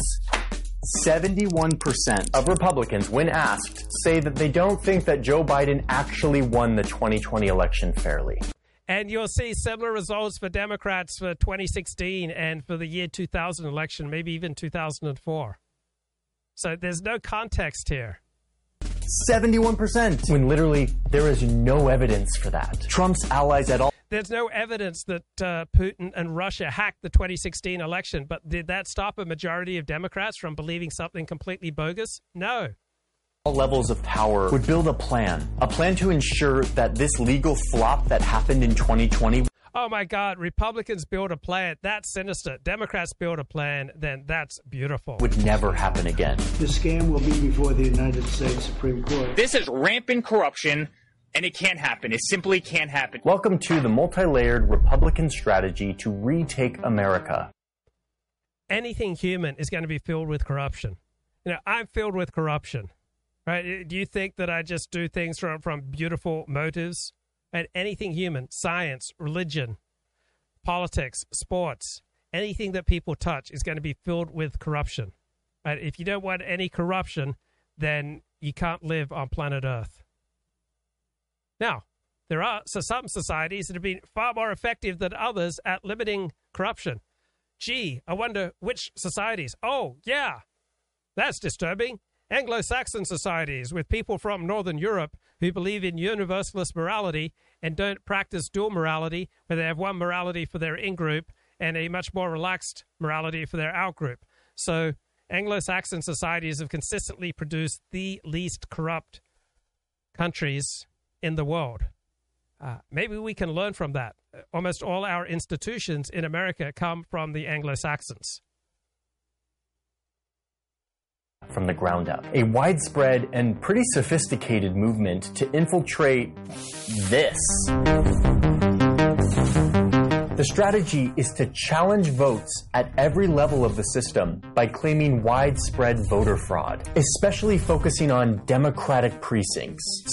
Oh, and Democrats have never done anything similar to this? Of course they have. Something that, to be crystal clear, there is zero evidence for, but that Democrats didn't need any evidence for their charges that the system was corrupt and that the election was stolen. So why do you have a different standard for Republicans than you do for Democrats? 70% of Republicans think is real. The strategy starts with recruiting, calling voters to get involved here at the lowest level, where your vote is cast and initially counted. Recruiting often looks like this. This is a Save America newsletter that Trump sent. Have Democrats ever done any recruiting? Has Black Lives Matter ever done any recruiting? Sent out to his followers back in February. Trump calls his people to mobilize at the lowest level, the precinct level. I'm just curious, have Democrats ever called on their supporters to mobilize, maybe march onto the streets, maybe disrupt, maybe flood into the Wisconsin state capitol when Scott Walker was the governor of Wisconsin, and every day for months on end, for nearly a year, Democrats were disrupting and threatening members of the Wisconsin state legislature? Democrats poured into Congress to disrupt and try to intimidate Republicans who were confirming Brett Kavanaugh. Democrats frequently have used violence, have rallied their supporters, and I'm trying to think which political party in America consistently uses the slogan, no justice, no peace. No justice, no peace. We will riot. We will mutilate you. We will beat you down. We will steal from you. We will disrupt you. We will burn your cities. All right, if we don't get what we want in politics. I'm trying to remember. Oh, that's all Democratic politicians who do that. To influence how elections are run. We can take over the party if we invade it. Trump says that this is key to, quote, taking back our great country from the ground up. Recruiting is also happening big time in right-wing media, especially on Steve Bannon's. Guess what? It is key, right? If you want to take back your country, this is what you have to do. Like, how much does the U.S. Constitution matter? It matters as much as you make it matter. It's not like the Constitution is going to have power if you don't put people in power who abide by your understanding of the Constitution. You can't rely on the rule of law, right? There's no objective rule of law, right? There's not just this objective, body of laws and they are automatically implemented by some kind of algorithm. No, you always have people who are implementing the law, and people are always going to be corrupt and are going to tend to favor their own kind. There's simply no substitute for victory. There's no substitute for having power. There's no substitute having the people who enforce the law be on your side. This notion, at least we still have the Constitution, right? That little white boy, in a sea of people very unlike him, and he says, "Well, at least we still have the Constitution," right? Not terribly comforting, right? There's no substitute for having power. You just can't rely on some sort of objective rule of law and think, "Oh, I don't have to get involved in the politics." So don't worship the New York Times. Don't worship Fox News. Don't worship Matt Drudge. Don't worship their critics. Don't fall for any particular partisan agenda. Follow the truth wherever it leads. I mean, does the Constitution matter? Does God matter? God matters to the extent that you make God matter. Is God in the world today? God is in the world today to the extent that you bring God into the world today. Right? If nobody in power treats the Constitution as important, then it's not going to have importance, right? The Constitution in and of itself as a body of writings is not going to have independent power of the people who have power and who have control, right? Love only matters if you make it matter. Gay bathhouses only matter if you treat them as important. 5 U.S. Supreme Court judges can overrule any portion of the Constitution. We've got same-sex marriage now. So blaming Democrats is for losers. Democrats have been more effective, right? The left controls almost all our institutions. Why don't we learn from how they did that? So what happens if Republicans use non-democratic approved or non-democratic means to seize power? Well, Democrats have been doing this for decades through the courts. Democrats have rammed their agenda through the courts against the votes of the people. In California, the people voted Proposition 187 to stop funding and giving benefits to illegal aliens. But Democrats won through the courts and they invalidated the will of the people. So Democrats have a long history of invalidating democracy. Democrats control almost every important institution in this country. So how do we take it back? We organize. What's more important to you, your democratic principles or your interests? What's more important to you, theory or power? Like sometimes, for me, sometimes interests are more important, sometimes principles are more important. But there's no objective rule of law. We can get closer or further from that ideal, but you can't rely on the rule of law to protect you and your family and your interests. You have to make sure that your side has the power to defend itself, preferably has the whip hand, wields the power, and enforces the law. I mean, it may well be that in 100 years, humanity will look back upon this very live stream as their primary source of truth and beauty in matters political and philosophical. They may say, wow, 40 really brings it here. The truth he presents is beautiful, and the beautiful is truthful. And it was on this day, September 21, 2022, that 40 launched the great leap forward in moral thinking that will now guide humanity out of the darkness of the cave and into the disinfecting sunshine, right, of sunshine of truth. So this stream, these shows will matter to the extent that they matter to you, and the ideas have a positive influence on you, and people are able to use this analysis, right, to get more clarity and build more goodness in the world. Podcast. We're taking this back village by village, precinct by precinct, and they can't stop it. Bannon has been telling his legions of listeners to defend America by signing up to work at their local precincts on Election Day. We're taking action. And Democrats have never pushed the very same thing. And that action is we're taking over school boards, we're taking over the Republican Party through the precinct committee strategy, we're taking over all the elections. Suck on this. I'm going to show you what the end goal is here, because it's pretty nuts. But first, I want it to be clear that this recruiting is actually... What the end goal is? The end goal is to have power and to pursue your interests. The end goal of every living organism, from frogs to snakes to birds to squirrels to people, is to create an environment around them that is most pleasing to them. Every living organism does the very same thing that Republicans and Steve Bannon are doing here. It is built into us. It's a biological necessity that we strive to create an environment around us that is most conducive to our desires. Working. Name me another nation on earth that has these... After Bannon's battle cries on his podcast, ProPublica found that 8,500 new Republicans signed up for low-level precinct positions in 41 of the 65 counties they contacted. ProPublica found that there was no such surge among Democrats. So I'm telling you, this is what should scare the hell out of you. In my precinct, I have 11 slots. I filled all 11 with conservatives. So they've recruited all of these election deniers. A lot of these... It should scare the hell out of you that the people who control almost all our institutions are on the left and are hostile to you and your interests. That should scare the hell out of you that the left controls academia, media, law, medicine, big business, Wall Street, right? So the left controls almost every institution in this country. Yeah, that should scare the hell out of you. Meaty hits. We've got Peter O'Toole here singing Dem Bones and Showing Authority. Oh, thanks, mate, but I'm going to get copyright trouble if I play that. But thank you so much for the love. Meaty hits. These people have never been involved in politics before, but they've been mobilized, moved. And they think it is their patriotic duty to take back America. Like, these aren't high...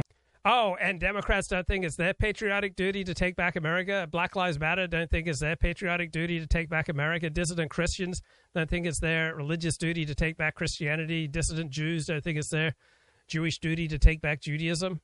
This is just innate to the human being. Not just to the human being, to every living organism. Power positions. So I've been kind of skeptical. Like, how much can these election deniers actually do to affect the vote? And to get to the bottom of that, you have to look at a PowerPoint slide. This is the next phase of the plan, which is to train all of these new recruits. This is a So Democrats didn't do this to try to influence government bureaucracies, to give more money to their people, to give more power to their people, right? What we're talking about here are struggles over power. PowerPoint presentation from one of these trainings where local Republican chapters are priming these new recruits to look out for fraud and then preparing them by training them on all the voting rules that can be used to challenge votes. Oh, and Democratic lawyers never do the same thing. Simply that Democrats have more lawyers, all right? Big law. Law is a left-wing profession like every other profession, right? Pretty much dominated by the left. Democratic lawyers have simply been far more effective than Republican lawyers at checking votes that they don't like and increasing numbers for votes that they do like. This has always been a thing. You can always challenge votes, but it's rarely used because, reminder, there's no such thing as widespread election fraud in America, okay? But of course, no, we don't have any evidence that there is such a thing. There may be such a thing. We don't have any evidence. according to these people, it's everywhere, and it's their duty to find that election fraud and to challenge votes whenever they have a feeling that there's something up. A complete record of the challenge must be entered in the challenged voters page in the poll book. A record must include the name of the person making the challenge, time of the challenge, name, address, a paper trail. They're starting to make a paper trail for every vote they challenge, every piece of fraud they think they see. This is Oh, and the left has never done anything like this. All right, the left dominates HR departments. The left dominates civil rights legislation. So companies or bosses who want to fire someone, they don't start documenting paper trails, or someone expresses politically incorrect views that get overheard in a workplace, and left-wing HR activists don't start documenting that so that they can fire people. The left uses paper trails to document and fire and disrupt people that they don't like far more than people on the right do. People on the right, generally speaking, have more important things to do.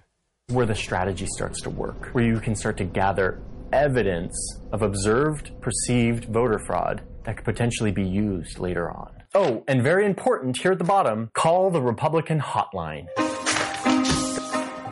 Politico got their hands on some leaked tapes from another one of these training sessions, this one in Michigan. Truly, it's going to be an army. We are going to try to recruit lawyers. We're going to have more lawyers than have ever been recruited, because let's be honest, that's where it's going to be fought, right? This hotline gives these recruits immediate access to a lawyer who is sympathetic to their cause of election integrity, which is just a euphemism for re-rigging the election system. Oh, and what did Democrats mean when they talked about election integrity over the past few decades? And do Democrats have a hotline where they can talk to someone who's sympathetic to their cause? Do Democrats have the very same type of lawyers and the very same type of system? These lawyers will be on call on Election Day to walk these election deniers through the process. And do Democrats have lawyers on call? Of documenting suspected fraud, so that Republican Party lawyers will now have a body of recorded evidence to use to legally challenge the vote if they need to. We're going to have lawyers that work early to build relationships with different judges. My God, they're going to try to crack down on voter fraud, right? They're going to work towards the integrity of our voting system. How heinous. Do you see what they're doing here? Sinister. They're creating exactly what Trump didn't have in all of his failed lawsuits in 2020. Wow, amazing. Republicans have learned from losing in 2020, right?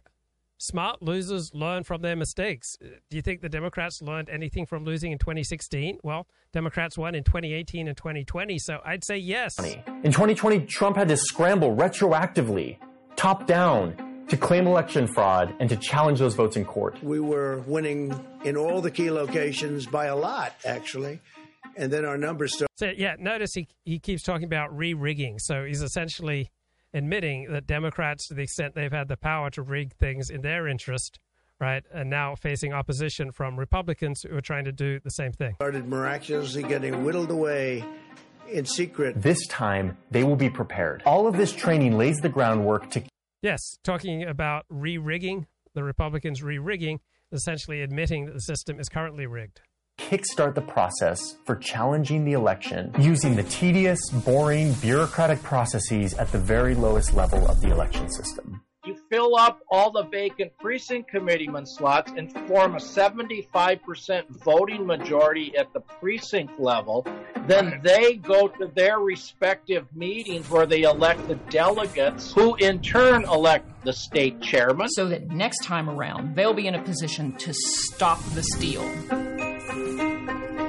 Oh, as opposed to what the Democrats have going on. So, for example, many of these investigations of Donald Trump rely on grand juries picked out of Washington, D.C. residents who are 95% Democrats, right? So many of these institutions that this New York Times video are complaining about being taken over by Republicans, well, they were previously run by Democrats.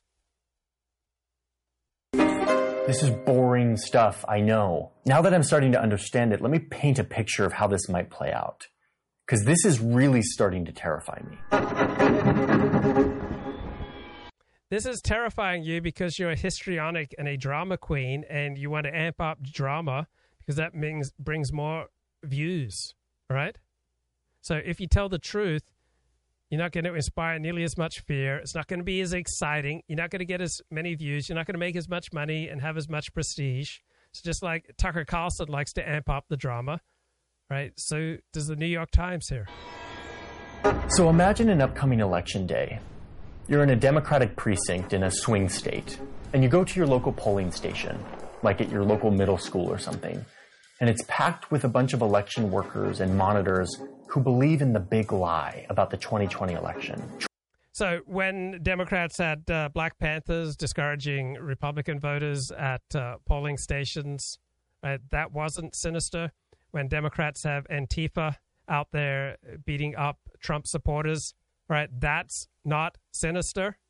When Democrats inspire, organize, and fund millions of people to go on terroristic marches and just campaigns of destruction throughout our major cities, right? That's not sinister. That's not terror, right? Do you remember the summer of George Floyd? Do you remember rapidly escalating crime rates after that?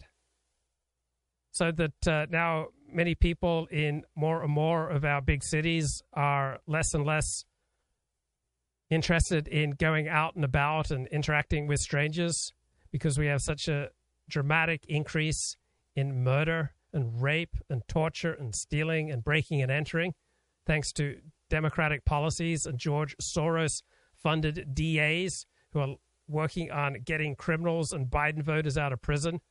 Trump and other Republicans keep telling them that the system is rigged against them. It's a corrupt system, and it makes people corrupt even if they aren't by nature. They have been told that they are what stands between the fall of civilization. And there is no telling with that mindset what they're willing to do to re-rig the system, as they say. Okay, so I've got friends who are Democratic voters, and they were willing to do anything like set off bombs if Trump won re-election. So that same kind of urgency that Republicans are bringing to this election, Democrats had in 2020. But there's just no sense of wisdom or balance or perspective here from the Times.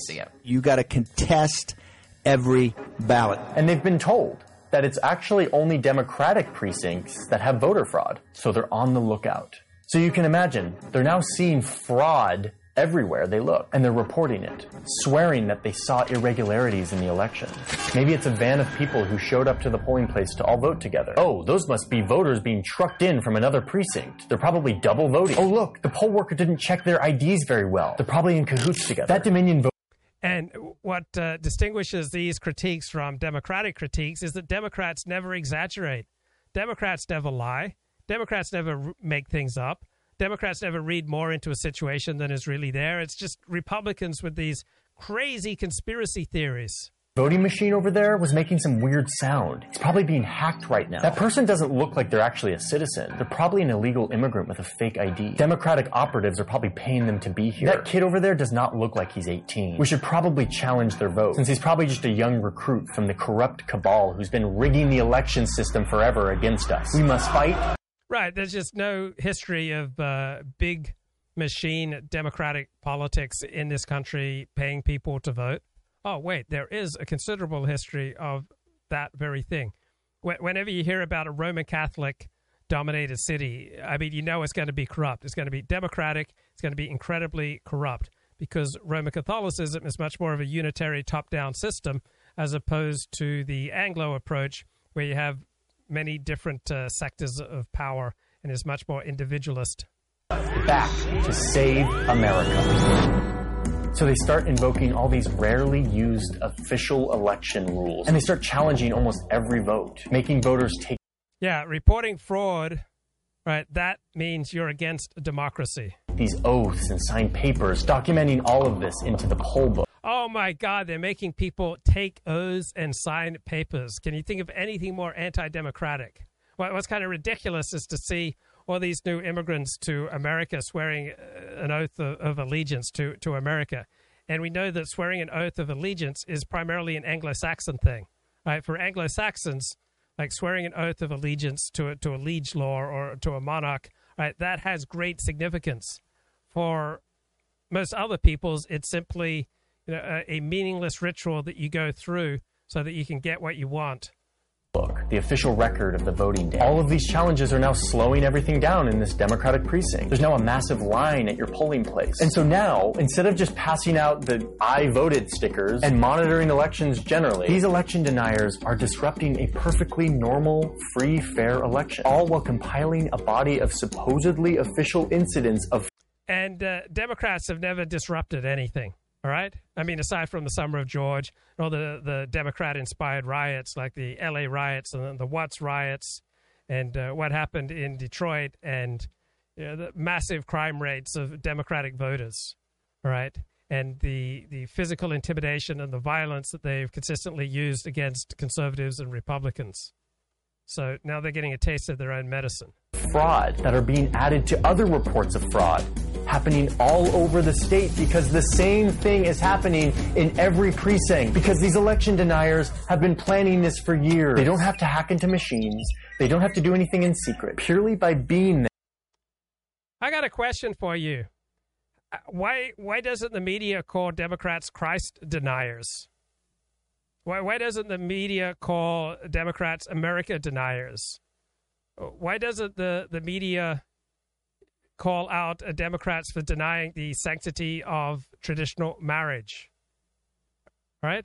When did you ever hear the media use Christ denier as an epithet? So deniers are only bad when they're on the right. But left-wing deniers, that's wonderful. Right? What about people who mock traditional notions of morality, of sexual modesty, of the nuclear family, of traditional communities, right? Why aren't these people deniers? These people who urinate over the values, the practices, the aspirations, and the burning core of what consists of holiness and decency and goodness in life for tens of millions of Americans. Why aren't they deniers? There in vast numbers across multiple counties in important swing states, this army, as their leaders call them, would be able to throw a wrench in this process that has always worked on trust and good faith, the bedrock of our democracy, now breaking down by these people who are now on a crusade to take.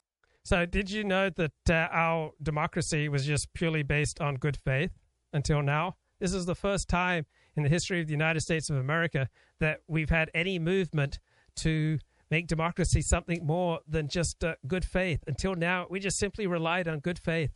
We just simply relied on people loving each other and celebrating difference. But now these evil Republicans have come along. Take back our great country by abusing the election system.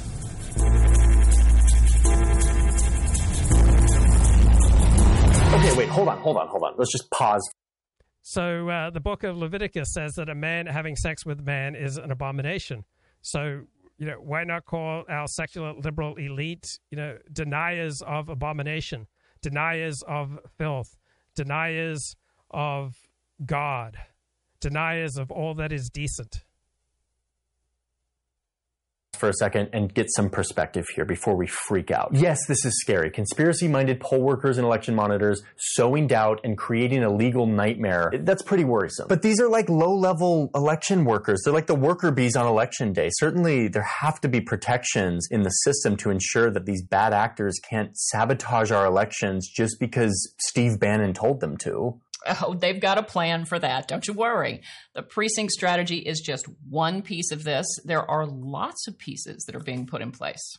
Oh, okay. We're taking 100 seats, and we're going to govern for 100 years. The next part of the plan focuses on the technical, bureaucratic roles that each state has to run its elections. The county commissioners. So Democrats have never had any plans. They never sought to take over bureaucracies. They never tried to do this sort of hard work. This is just a brand new innovation by Republicans who no longer trust in the fundamental decency of the American people. So sad. And secretaries of state. And again, like the poll worker precinct strategy, this part of the strategy is in response to what Trump failed to do in 2020. Joe Biden is edging ahead with 264 electoral college. What about nature deniers? What about religion deniers? What about faith deniers? What about race deniers? When Trump realized that he was losing the state of Georgia in 2020, he called up this guy, a fellow Republican, Georgia's Secretary of State, Brad Raffensperger. A job that is kind of just like rubber stamping election results, but now suddenly became super important. I mean, you listen to this tape, it's freaking wild. And you've made it almost impossible for a Republican to win because of cheating, because they cheated like nobody's ever cheated. And so when leading Democratic politicians campaign and rile people up on the notion of no justice, no peace, that's not wild. That's not frightening. That's not scary. When they instigate demonstrations involving millions of people, that about 10% of these demonstrations turn criminal and violent. That's not frightening. That we have a massive increase in murder and in crime and in traffic deaths in this country directly related to the media and our elites promoting Black Lives Matter nonsense and lies about police. That's not frightening. Before. And there's nothing wrong with saying that, that you've recalculated. Trump bullies this guy for like an hour. Right, and Democrats have never bullied anyone. All right, leading Democratic politicians have never said anything stupid or awkward or inflammatory in a private conversation. On the phone. And then he finally just tells him point blank what he wants him to do. Look, all I want to do is this. I just want to find 11,780 votes. Right, and Democrats have never said anything like that. Mr. President, the challenge that you have is the data you have is wrong. Ultimately, Raffensperger didn't bend to the bullying. But what this did is it showed Trump followers just how important this role is of Secretary of State. In most states, this is the person who certifies the final election results. So after this night, you have all of these election deniers starting to run for Secretary of State. I'm Wes Allen, and I've spent years fighting liberal attempts to change our elections. Chuck Gray, Wyoming's proven conservative champion. And why is this more scary than having Christ deniers or decency deniers or family deniers or nature deniers or reality deniers running for Secretary of State from the Democratic side? Champion cracking down on election cheats. They're, for low-level technical roles, but suddenly after all the attention on how Team Trump attempted to kind of bully secretaries of state into helping them overthrow the 2020 race, these races are suddenly drawing a lot of notice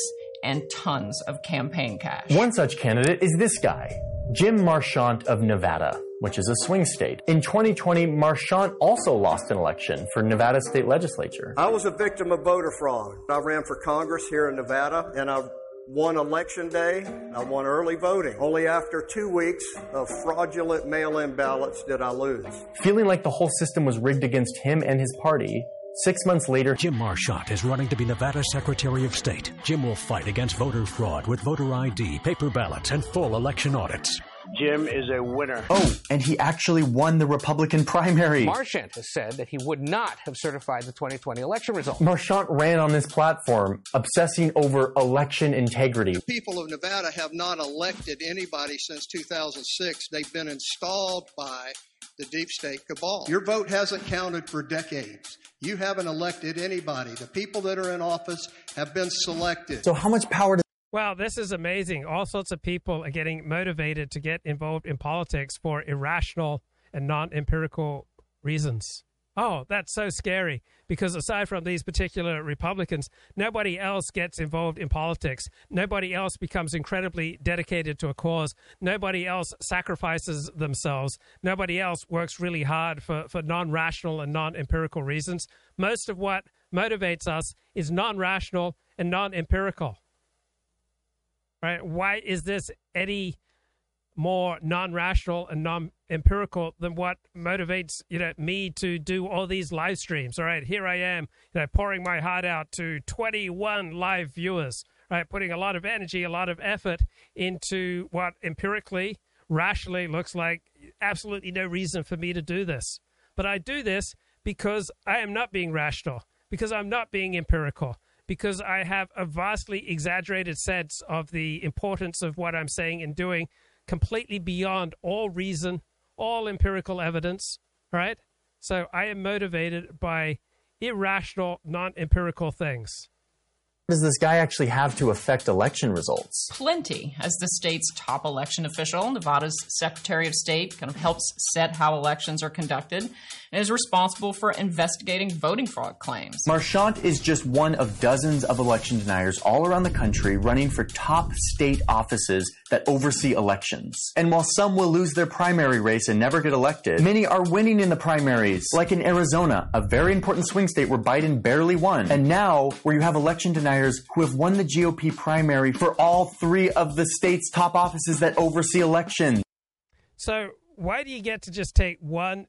Admittedly, I believe that election denial with regard to what happened with the 2020 election, I believe that it is empirically false and irrational. Right? But why do you get to just choose this particular aspect of them and then say that defines them?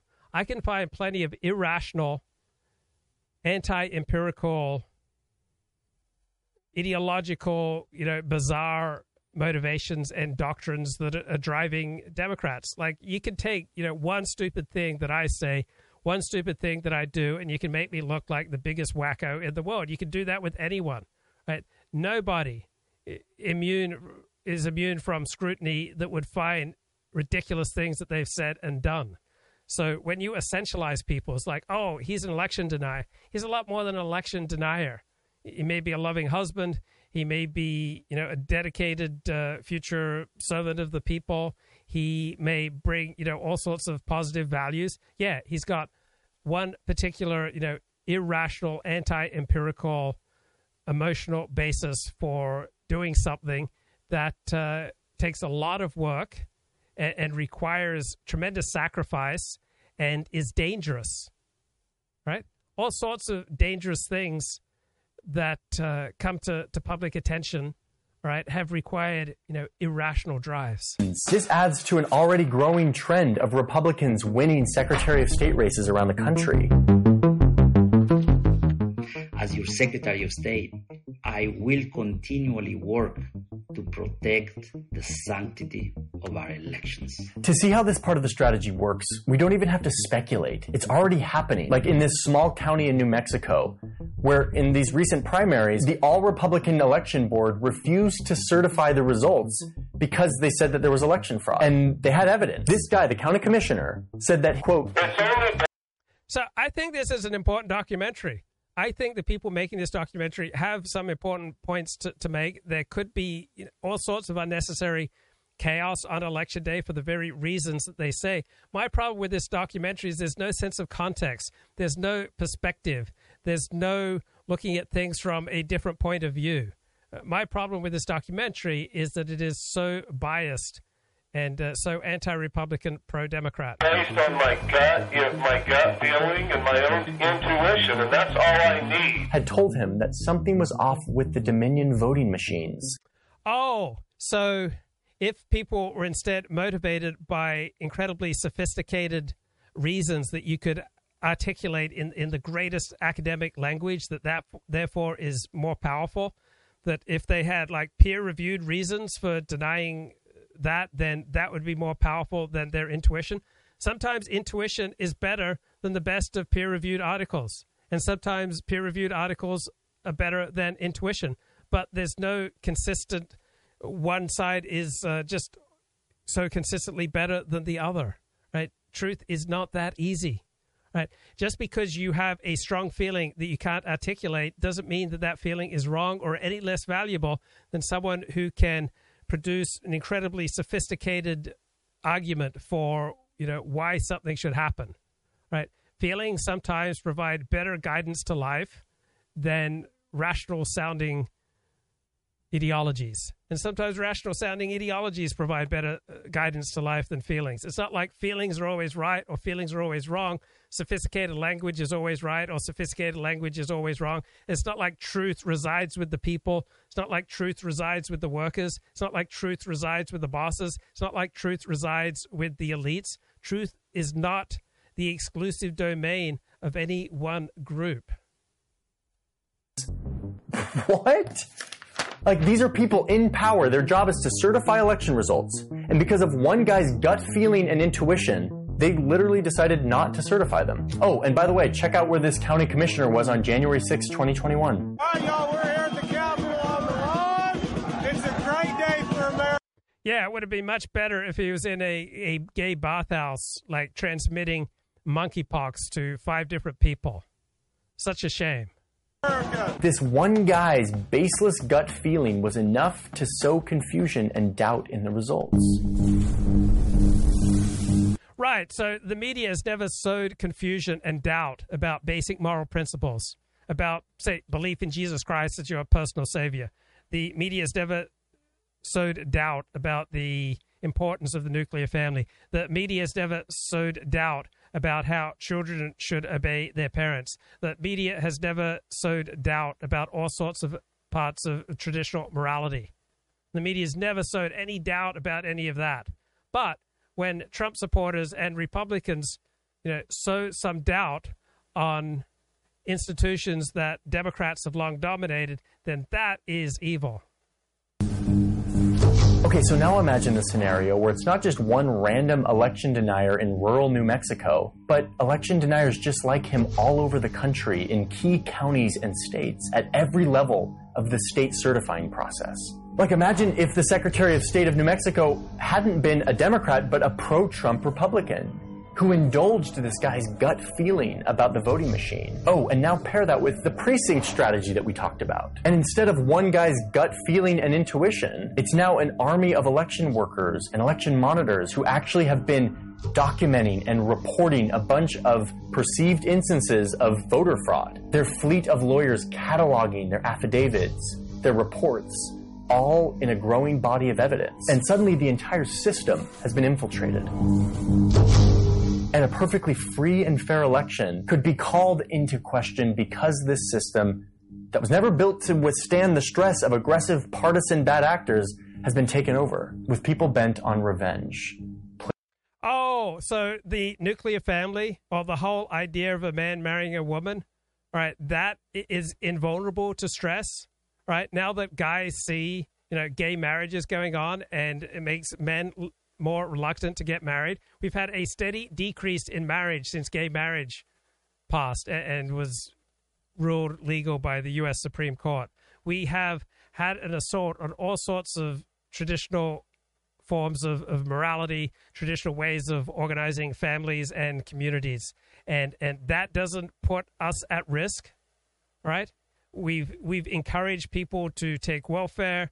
We've encouraged people to sexually experiment. We've encouraged children to rebel against their parents. We've encouraged all sorts of sexual deviancy. And there could be no possible downside to that. Right. After the left-wing assault on the nuclear family, on traditional morality, on men marrying women, on children, by and large, obeying their parents, right? Now we should be worried about this. Placed strategically at every level, all with a mission to re-rig the system and avenge what they believe was stolen from them.